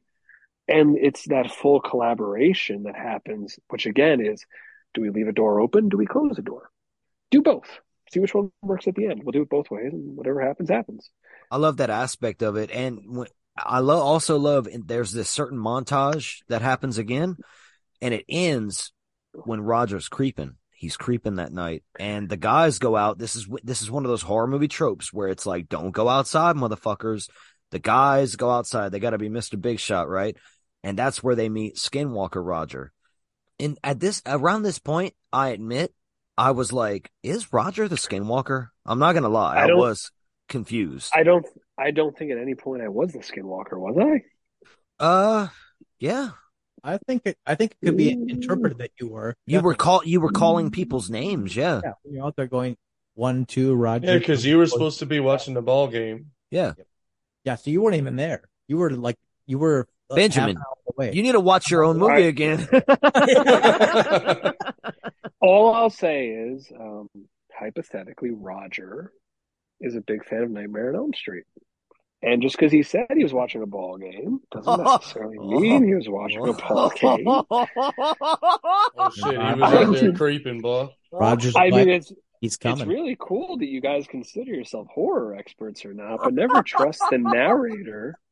Don't ever Ricky, trust the he's narrator. talking to you, bitch. I mean, did you see the ending? Did fire really do anything? Oh, fuck. I mean, come on, guys. Okay. So there's a For the makeout record, session. I'm not an expert on anything. No, but you like them. No, but you like them unreliable narrators. That's one of your I favorite. do like unreliable narrators. So. Yeah, I like with the makeout sesh gets ruined by the Skinwalker Roger, and fucking Tom Forrest Gumps his ass out into the woods, like he just hauls Keep ass. saying you keep saying Skinwalker Roger. No point in the script do I ever remember seeing at this point Roger is the Skinwalker. I get you, but it's just what the movie's showing us as He the was viewer. there. He was there. He was there as Yeah. his, because the Skinwalker can copy anything that it wants. It doesn't necessarily have to be the person who's in the scene. Yeah, I'm just calling it Skinwalker Roger because it was impersonating you. I'm not saying Roger is the Skinwalker. Well, No. he was tree dancing, like he danced. I'll just say this: that there is a respect factor that a Skinwalker and Roger might have from spending so much time near each other This that they boy may is be in the same spoiling the area at Roger the Project. same time. There is a possibility that just because Roger's there and you see a shapeshifter perspective doesn't mean they're necessarily the same person. They could just be close to each other. Roger, just like me for real. Some of his best friends are skinwalkers. Ricky is Roger. Or- Oh shit. There we go, right there. Or the other thing is, a character like Roger that likes himself so much and found someone that can just look just like him, that same charm and that same smile. Well, Yeah. damn, you look good naked. Well, he drugged Brett Michaels out there and was like, "Stand here for a second, like go behind this tree." Brett Michaels was like, "Okay." Brett Michaels started singing spoilers because we're gonna dive into spoiler territory. All right, I want everyone to skip the next 5 minutes of the episode because we're about to ruin. Is it- Brett Michaels coming for you. Is it, are we in spoiler mode? We're in spoiler mode. No. Oh, okay. Okay, so Tell me Ashley gets grabbed, right? And there's a Skinwalker Ashley. She tricks her Oh, way everyone inside. dies. Everyone dies. Everybody's dead. They're all dead. It's the best kind of Except for ending. Roger. I was Only one. Roger lives. I wanted to get my joke in for Ricky. The plot gets tick right here, boy. Yeah, the plot gets ticked. Creepy Tom and Tom scene happen right here. This is one of my favorite scenes in the movie. And I'm jumping around a little bit, but whenever you have imposter Tom, fucking Skinwalker Tom, and real Tom, one's at the front door, one's at the back door. And the concept actually freaked me out. I'm watching this movie. Yes, it was It's weird. it's a Tom. It's Tom. Yeah, and it was. And I don't know which direction I'm going. Was it the back door? Yeah, like which Tom do I let in? And again, that simple lighter with Dylan, and he's like, "Are you Tom?" I was You're freaked out really even Tom. before the lighter shot, though. Like I was freaked out That's by my the favorite idea. scene. That's my favorite scene. Is that little God, lighter. it was so fucking tense. It was so, like We'll get to my favorite. yeah. Okay, It like warped you up. It like got you twisted, and you're like, "What the fuck is going?" And Travis probably already knows it. Well, I love that scene though, where it bounced you back and forth and got you sort of hot. Got you, Travis, like, yeah. the Saving Private Ryan scene.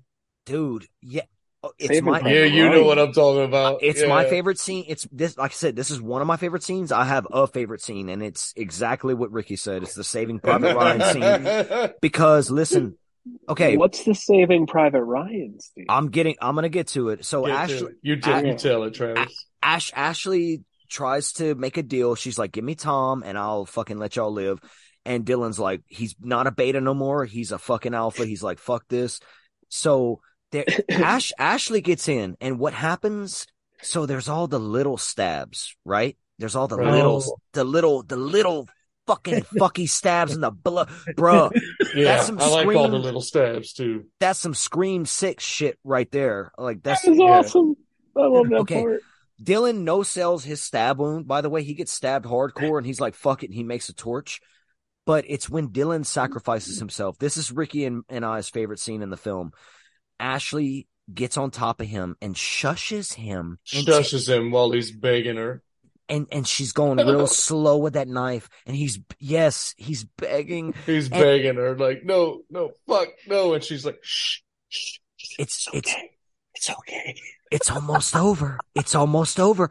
Because in Saving Private Ryan, you get the scene where. Oh, that's right. Yeah. bro. In the tower. The Yes. slow Yes. knife stab. Yes. Okay. And Yeah, bro. And it's Fuck. my favorite part of Fuck. that too.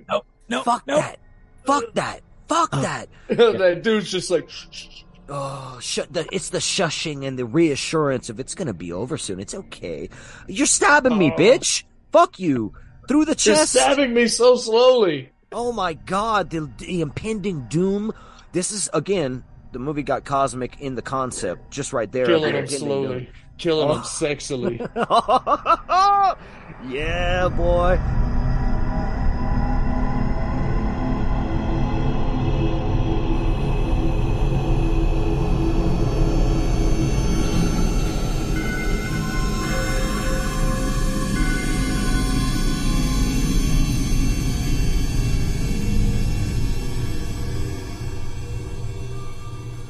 The ending of this film, it's a good fuck you ending. Yeah, those are my favorite. Really enjoyed that. Since this isn't our traditional style of how we do things, so we should be out of spoiler territory now, we can give our final thoughts and ratings on this movie. And we're going to save you, Benjamin, for last. I'm going to go first. This, when you think a low budget indie horror film and low budget and modern, when this looks like it was shot on like some HD camera and nothing looks cinematic and everything looks like someone did it for a wedding video from their local photographer, it's just kind of like, ugh, I hate that shit. When it looks like a fucking 90s soap opera, I get pissed and I don't want to watch it. But this movie actually had cinematic quality. I love, Right. like Ricky said earlier, The shot composition's awesome, man. Like, straight up. immediately my first worry was that this was going to have that look, but it didn't. It looks cinematic, and I love that. That's why I also think it could be a good theater watch. The story's awesome. I love the throwbacks. I love that it's a simple horror setting that does flip a few things, on and change a few things around that you might think it's going to go this way, but it doesn't. So I'm on the fence about it. Dylan's performance, honestly. Everyone else I thought did great. You did fantastic every time you were on Yeah, you on chewed camera. it up, though. Yeah. There's a Roger project for a reason and not a Dylan project. Sorry to the actor who played Dylan, but I'm just being honest about my viewing experience is all I'm saying, man. Dylan's in the Roger project. Yeah, nice job, Travis. Look, man, I'm being honest about my shit. I'm being fucking for real. His character, I was on the Travis, fence about. shut the fuck up. Damn it. He pulled out the button. Okay. I was on the fence about his character. By the end of the film, especially with the fucking how he eventually, took charge. The final girl scene. Well, yeah, and he gets Yeah. the slow stab or whatever. I came around to loving his character. The other thing that I'll be crucial about is No boobs. well, I will back you up on that. So I'll have a third Yeah. thing. The third thing will be no boobs. But my second thing, and I am again kind of on the fence about this as well, but I gotta be honest about it.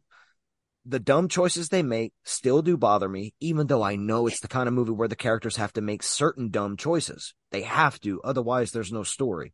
If they call Joe and Roger in the first night, or the cops, which they eventually do, and we didn't talk about that, the characters do eventually call the cops, and Dylan is so rattled when he does, he sounds like he's crazy and on drugs, and the cop suspects as much, so he's not really that concerned. Right. So, You know what? Hold on. Here's a good time. So the cop is earlier we said DBS's motto is we make films for our fans with our fans. That cop, his name is Howard Hawkins. He was the first DBS super fan. When they decided that they wanted to put one of their fans in a movie, they auditioned only their super fans. So he won that part basically through super fans, and he crushed it. nice. He crushed it so much that in the Roger project, not only does Roger come back, that cop comes back too. Mm. But he was a fan. That They were makes just me so so happy. passionate and cared so much that he delivered that performance as a fan. His And performance now is great. he's acting. Yeah, he was Yeah. good. Yeah. Yeah, It's I'm torn. I'm torn on that one because I love the fact that we got a fan involved in things. He was kind of a stale saltine. In his No, I didn't think Oh, so. I I didn't thought he think was so really either. good. Well, see, this is just like earlier when we were each saying like we didn't like the amount the Skinwalker's actual face was shown, and like we were 2 and 2 on that one. Everyone's gonna have their own likes and dislikes, and you know what? With a film like this, made for horror fans by horror fans, and seeing it through not only through that lens, but actually through a lens of, let's see what this movie's going to do for me. What I got was a fun-filled, awesome soundtrack, chemistry-driven film with characters that actually shined. Dylan, at first, his performance threw me off. By the end, I was like, I like the way this guy's doing what he's doing. Yep.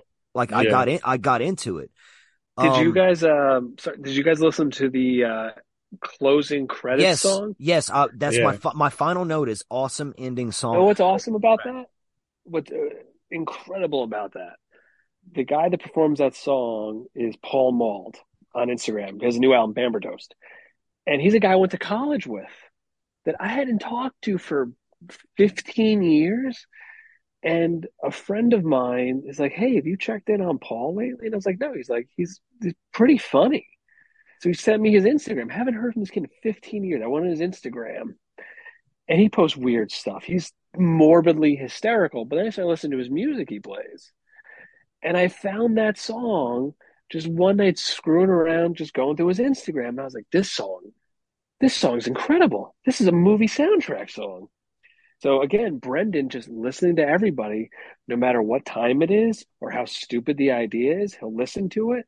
I send the song. I'm like, hey, I think this would be a good song for the closing credits. He just sends me back. He's like, hey, can you get this? I was like, I know the guy. And it was literally just that, I know this guy a little bit. I went to college with him. I know this guy a little bit. I did a movie with him. Maybe they'll meet and there'll be magic. And that song just crushes. Yeah. And it's hysterical when you listen to the lyrics. It Yes. was I one loved of it. those. I reconnected with an old friend, and I watched him succeed. And he's got some more songs. I'm going to try and steal from him. But it was, and I don't know if you caught on or not, but yes, I get a lot of praise for Roger, and I love it. It's great. I hope I get a whole career out of it, and he gets a series, and we get picked up, and we make $1 million. Nice. But what I love even more is I love watching Paul get his song in the movie. I love knowing that there's a line I said that came from Kellen. This part came from Brendan, and I love seeing that in the film. And I love seeing Chloe do great, and I love seeing Ty do great, and I love seeing Stephanie do great. I can't wait for a Pumpkinhead movie.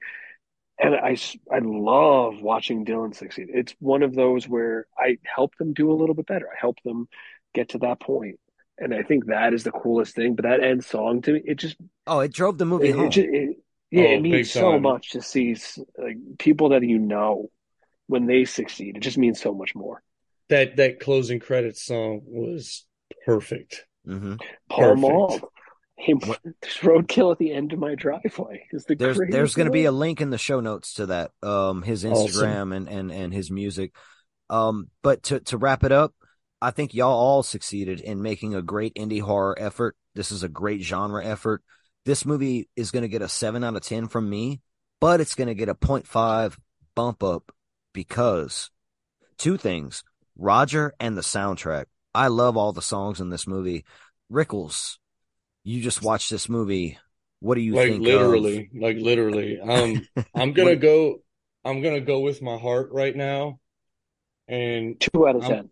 I'm gonna start with a 3.5. No, I'm playing. No, I'm holding this around a 7 with room to grow. I love the concept. I love skinwalkers. I've always wanted to see more doppelganger shit in movies. Mm-hmm. It's funny. The fucking Winnebago line had me laughing out loud. And that doesn't happen often. Like, that had me laughing out loud for real. You discorded that. Fucking Yeah, like as soon as it happened, I was like, Winnebago, oh my God. The shot composition, the soundtrack, the kills were gnarly and fun. I love the fuck you ending, and Roger's a fucking 10, and he's also a cosmic entity. You know why I think I love Smile and It Follows so much? Because of what you just said. There's not enough doppelganger shit, and those movies kind of have a doppelganger feel to them.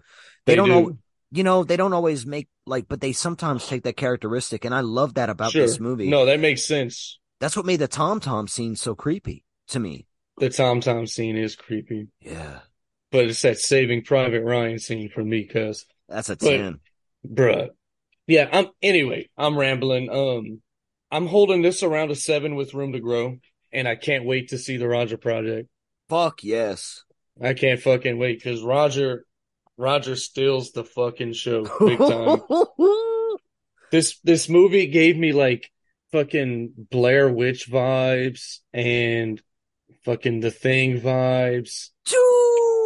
Fucking like all kind like just like I mentioned earlier, wearing the influences on your sleeve, with the Freddy line. I love it. I love it. So there you go. GHC, what do you think about Forest of Death? Cut this one plain and simple. I fucking love Dylan. I love his fuck you Yay. bro dude attitude. I just like I wanted to see. He was a great dude, bro dude. Well, Wait, I wanted Dylan? to see. Dylan? I wanted to see Oh, Dylan. Tom. No, I wanted to see Tom fed into a wood chipper the entire movie. I wanted to see him go Wait. feet Dylan in- was a bro? No, Tom was. Tom. Tom. Oh, No, Tom. because, because he hated the bro dude, but he like tolerated it at this weird level, like just like, hey, Yes. job, dude.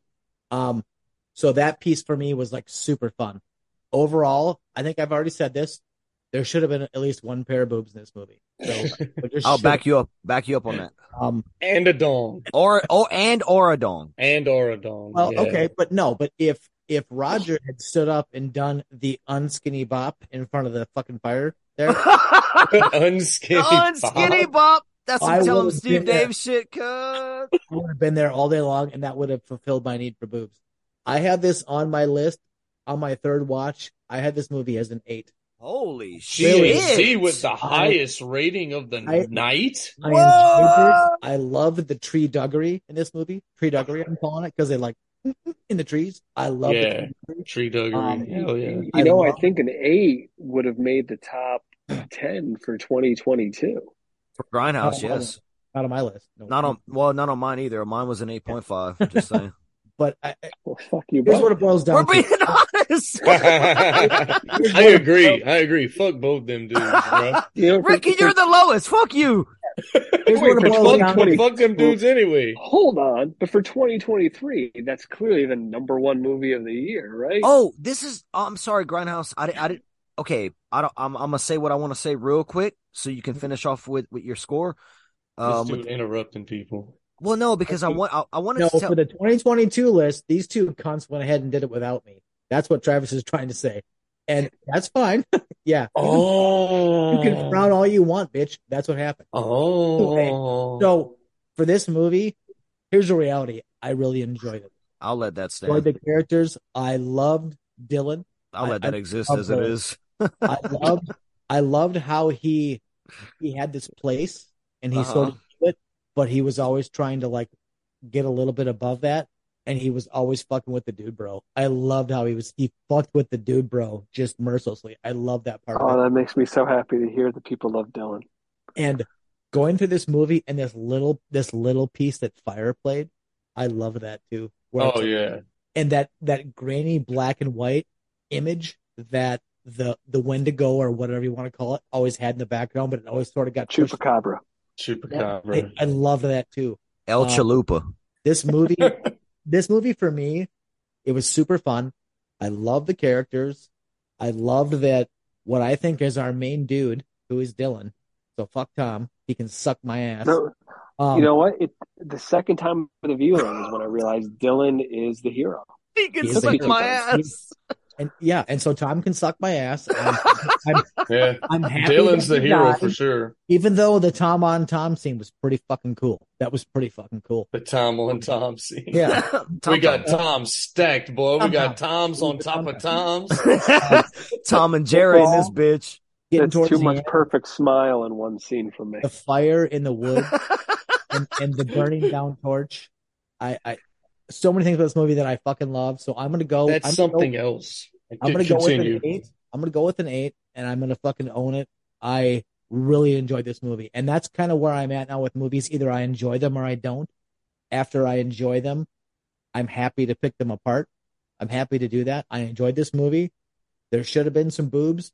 They should have reused the Well, scare. I want to say on Front Street, Tom is an ass eater, but listen, Benjamin asked me on Instagram, he said, be honest. You got honesty, sir. This is honesty tonight. That's where I'm at. Yeah, That's like what that I told you, I don't care if it's good or bad, as long as no one says it's boring. Because if anyone y'all. says you're boring, That's one, one. That's one fucking thing. Like this yeah, movie flew for me. It flew by. Flew by. Easy. Straight up. Easy watch. Easy Good watch. watch. Good Yep. watch. And let's, hey, dude, I love it. Straight up. So On our rating scale, anything above a 7 is love. 7 or above, bro. That's That's love. love. So we all love this, and I want to say I've watched a few films from 2023 because you want to put it on a scale. Here you go. top 5. No. I've watched these other two films I like a lot, and my co-hosts can attest because they're on the Discord. They know what the fuck I think. I like Megan, and I like Knock at the Cabin because I'm an M. Night fan. I like this movie more than both of those movies, and I like those other two movies a lot. I'm saying if there's a top 5 right now, Forest of Death is in it. One pair of boobs. Valid point. Yeah, All valid on that one. It's like this. One pair of Valid boobs. on those deuces right there, because you need I them. I would guarantee not. I would you not that- have cared if it was a cow lost in the woods and I saw her gleaming udders. I just needed one pair of boobs in this movie, just one pair, just to get me tingling a little bit. I can like guarantee you this. what he said. I saw Ricky's face. I like what he said. I thought it was funny. Ricky's over there like, I don't know about this one. I'm leaving it in, bitch. I'll just let my silence Yeah. just Speak stew for on yourself. Benjamin Newmark, actor, Roger, in the film Forest of Death. What are your final thoughts and rating on Forest of Death, sir? All right, friends. If you I watch it, it's worth at least $9, which means that when you see people out there in the world, they go out and buy a caramel macchiato, some kind of Brett, frappuccino, you or with do this. bullshit He's doing coffee. Roger. Then I think you can look at yourself in the mirror and acknowledge that I'm a bad person. I spend money on coffee. I can go out and buy a 24-pack of K-Cups for $10, but I'm going to go buy that $7 latte when instead I can be spending money on better AirPods that don't die in the middle of an interview. Wow, that sounds better than it ever did, though. Oh, Yeah, that sounds really good. That sounds way better. Oh, shit. Roger. Here's the reality. You got to love a man that can come to a rental cabin in the woods and understand that every woman there needs a good rogering. Every last. Okay? And in the end, I know it doesn't matter how much moonshine you bring. It doesn't matter how many tall tales you sell. This guy's going to fuck your girlfriend. Oh. All right, Benjamin, it was a fucking pleasure. I love this movie. Keep going, dude. Keep doing your thing. I love it. I seriously love it. Thank you. I can't wait to come back for Meth Gator. Oh, Fuck yeah. We're gonna the best part is we're all gonna do meth before we talk about it. So Oh my I'll god. ride my gator. Yeah. all right, guys, I gotta go. Thank you, Grindhouse. Love you, bud. Love you, bud. Bye. Bye. Grindhouse had to go. He fucking double booked himself, resurrecting people and making them sign contracts. So he's skipping off, hooting and a hollering because he loves being in the forest of the dead. Final thoughts, though, for Benjamin, or AKA Roger. I think you were chewing the scene there, sir. When it comes down to what I think and what I see and what I know, and not to be based on other people's opinions, because other people's opinions have a tendency of swaying me. For example, when everyone comes out and says how great I am, how amazing I am, how good looking I am, how incredible I am, and how well hung I am, sometimes they can get into your head. And what you don't want is you don't want that kind of stuff getting into your head, because it's going to make you think too much of yourself. Like, yeah, I know what I look like, and I know what I got. So what do I think of the movie? I don't think it matters what I think of the movie. I think all that matters is that you watch the movie. I think what matters is that you take the time out of life. And I know everyone's got a real busy schedule trying to figure out who they are and what they are and where they belong and all that other stuff. Well, here's what I'll tell you. You want to find your peace, and you want to find your center, find your joy, find your happiness, find that scares you a little bit and gets you off your edge. Find the things that bring you into your comfort zone and out of your comfort zone. And what that is forced death. And when it comes to forced death, what it's really about is turning your mind off, tuning out the world, putting down your device that you're not watching forced death on. Don't put that down. Keep that device directly in front of you and saying, I'm going to watch this movie. I'm going to enjoy this movie. I'm going to spend $3 to rent this movie one time. I'm going to spend $3 to rent this movie 2 times. I'm going to spend another $3 to rent this movie 3 times, 4 times, 5 times. Because not only do I believe in this film, not only do I believe in supporting small business and supporting independent film, but goddamn, do I just love that Roger. I want to make sure that I keep seeing more Roger. So I'm going to buy this movie not 1 time, 2 times, 3 times, 4 times. I'm going to buy this movie 5 times, 6 times, 7 times. I'm going to tell my mom to buy this movie, my dad, my brother, my sister, my best friend, someone I haven't talked to in 20 years I went to high school with, that I just want to say, hey, motherfucker. Remember how that one time 20 years ago we watched Evil Dead and we had a good time? Well, there's another movie I want you to see. And it stars this guy that I kind of know. And I want to live vicariously through him because you can. For only $3, $6, $9, $12, $15, only for $21. Send me your receipt. You've seen the movie 7 times. Create some fake accounts to review this movie 7 times. You send me your fake account. You send me your receipt. Maybe, just maybe, I'll send you an autographed copy of a screenshot of one of this motherfucker Benjamin L. Newmark's headshots. It's got to be at least 7 times. 7 That's times. $21. $21. That's 2 caramel macchiato lattes. You're going to skip a week. And I know that's crushing to a lot of you, but you can do that to support indie horror, to support this film, to support living vicariously through me, and support the future of maybe we get an entire Roger series. Who the hell knows? But the trick is $21. Roger, can I ask you a question?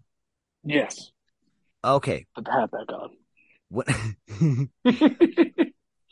Doesn't work when the hat's off. No, I know. No. It's the alchemy of the whole thing, becoming Roger. Yeah. I like it. It's dope. Roger, would you consider yourself a sexual being? No, I'm way more advanced than that. I am all that is sexual. I'm not a being. I'm one and all and everything.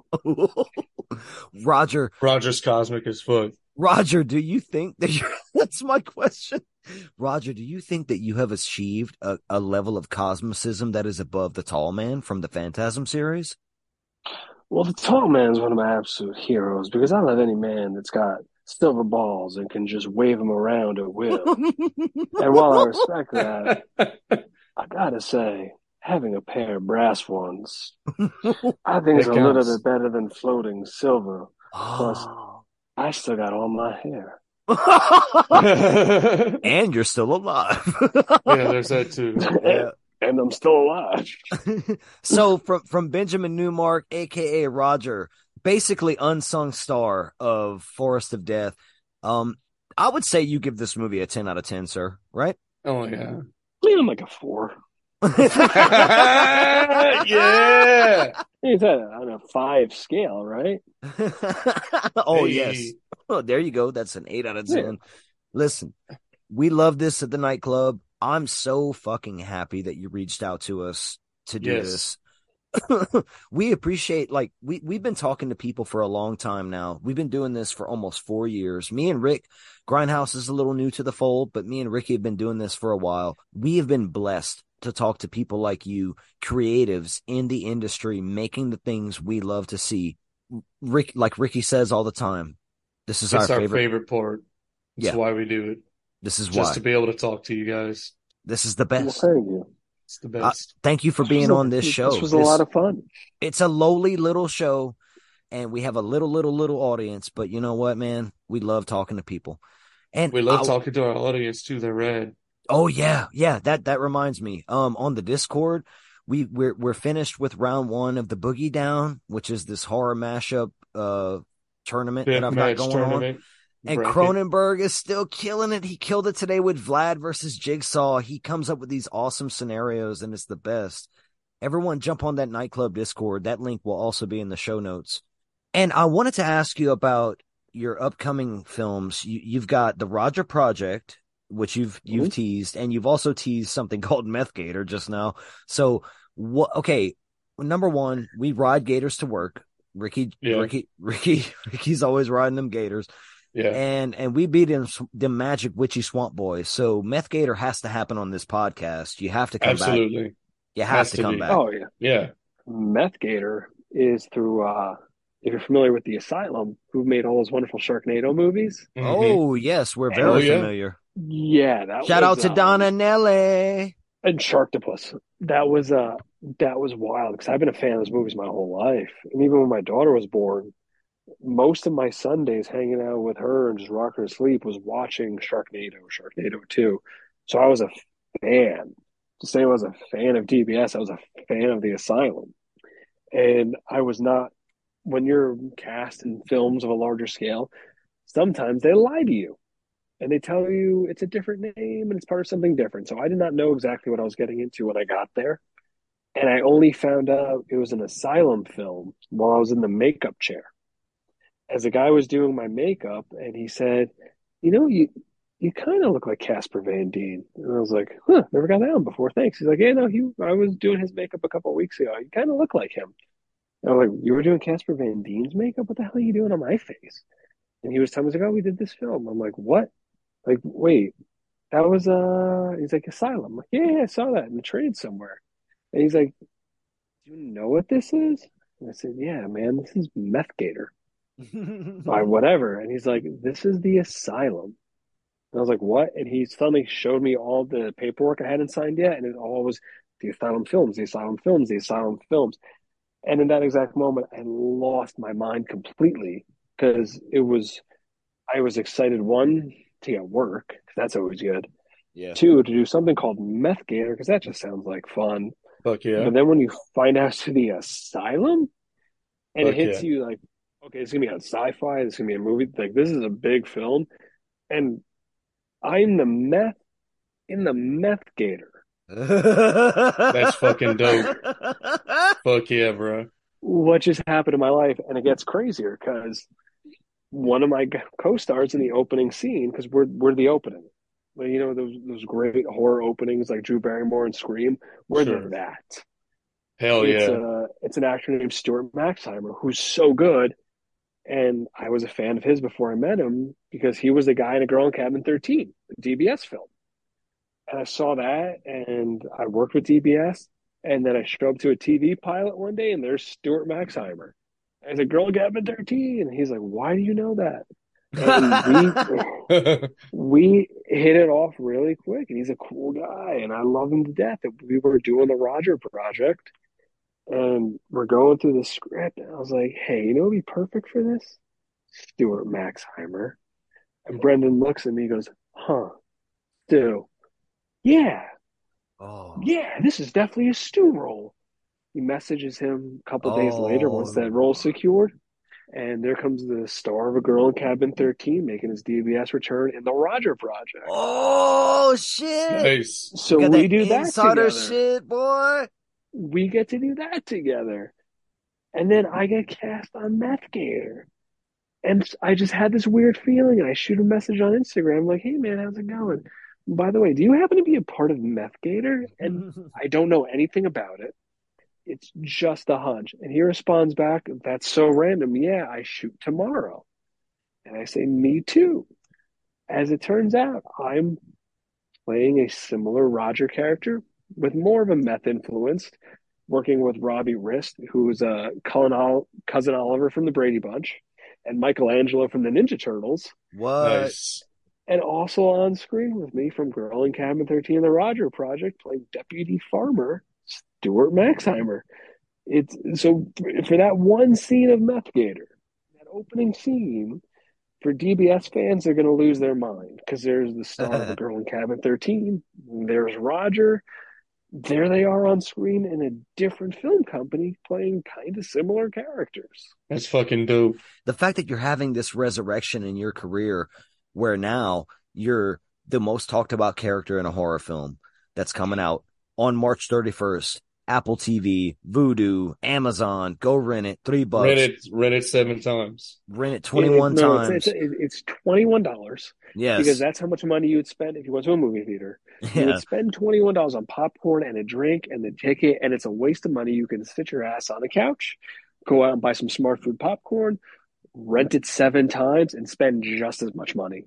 Boom. And now you've got this Meth Gator Resurrection motherfucking film happening. You've got the Roger Project, which when can we expect that? If I had to guess, I'd say it's probably around August or September. Oh, And I think soon. That's very Nice. soon. Nice. Well, DBS tries to do a 90-day turnaround. While most indie companies try and do 1 film a year, they're trying to do 4 to 5 this year. And not only 4 to 5, but they're also, their goal is to cast 50 people that are super fans in their films. Nice. Like for Roger Project, we had 8, I think, maybe more. But we had 3. I can give it. We had 3 play zombie type characters who are super fans. But one of them was also doing makeup, and she was incredible. We had another one that was there to do makeup, but she was in the film. We had 2 others show up. One was his first time ever doing a movie, and he crushed it as a fan. Nice. And it was insane to see people that were not classically trained and had not been pursuing this, but through their passion and their joy and their excitement and their love of the genre and love of being there, they were able to turn in these incredible performances. Mm-hmm. Because believe me, going into this, when Brendan's saying, no, these are going to be fan cast. And I said, buddy, this is my one time to start a movie. I may never get this again. You better hire some really good people. And they were adamant, no, we're going to cast through our Discord. We're going to cast super fans. We're going to cast people that support us and that want to be here. And you're a little trepidous, a little nervous about that. And then you see it. Mm-hmm. And then you feel it. Mm-hmm. Yeah. And this is working. This is crazy. They have found people and they have tailored these roles to the people that just want to be here, the people that earn this, not just through a performance, but through a love of the genre and through a dedication, through a passion. And they deserve to be here right now as much as any actor who went to Juilliard, who has a degree. They deserve this, and they are crushing it. That's what shines through about this film. Yeah. And That's what I was about to get at. Like you can feel the love and the fandom in it. And that's always a fucking 10. yeah, You know? so like we gave this movie 7s, but for the sake of the fans, it's Oh, no, a 10. Grindhouse gave it an 8. Grindhouse gave it an 8. No, but we're giving it 10s now because it's Yeah. 10 Okay. time. It's 10 time. Just because it's 10 time. Yeah. It's 10 time. We're giving it a 10.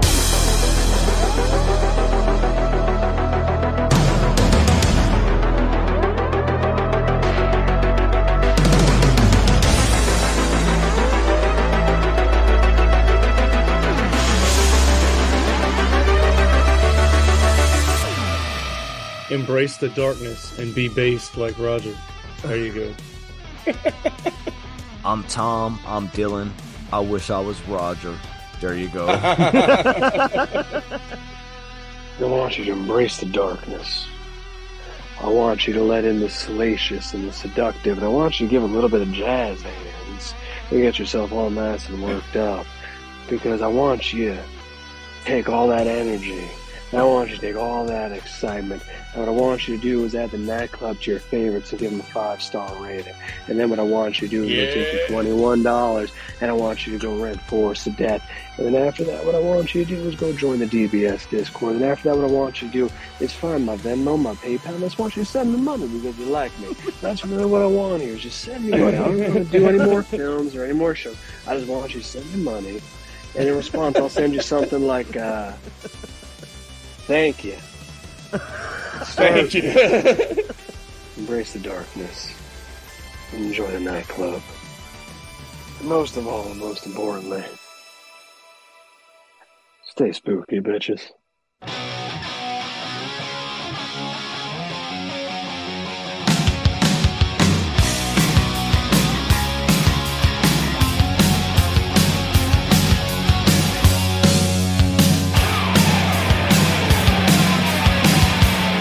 You know I'm river, seen you look so good. You never act the way you should. But I like it.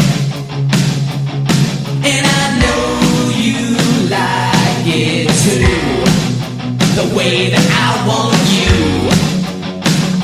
I gotta have you. Oh yes I do. I never ever stay out late. You know that I can hardly wait just to see you. And I know you cannot wait. Wait to see me too. I gotta touch you, 'cause baby we'll be at the drive-in in the old man's Ford, behind the bushes, until I'm screaming for more. Down the basement, lock the cellar door, and baby, talk dirty to me. You know I call you on the telephone. I'm only hoping that you're home, so I can hear you when you say those words to me and whisper so softly. I gotta hear you, 'cause baby we'll be at the drive-in in the old man's Ford, behind the bushes, till I'm screaming for more. Down the basement, lock the cellar door, and baby, talk dirty to me. CC, pick up that guitar and talk to me.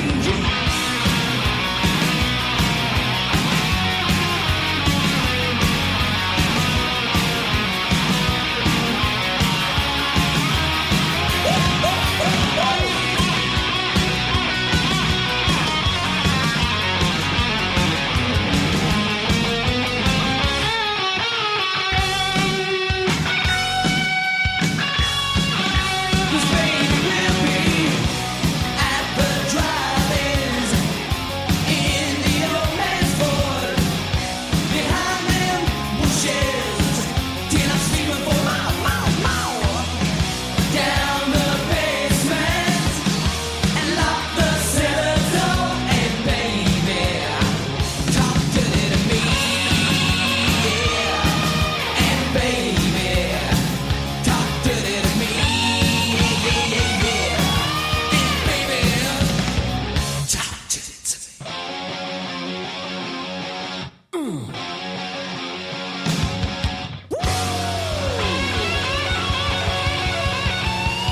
I see I like it,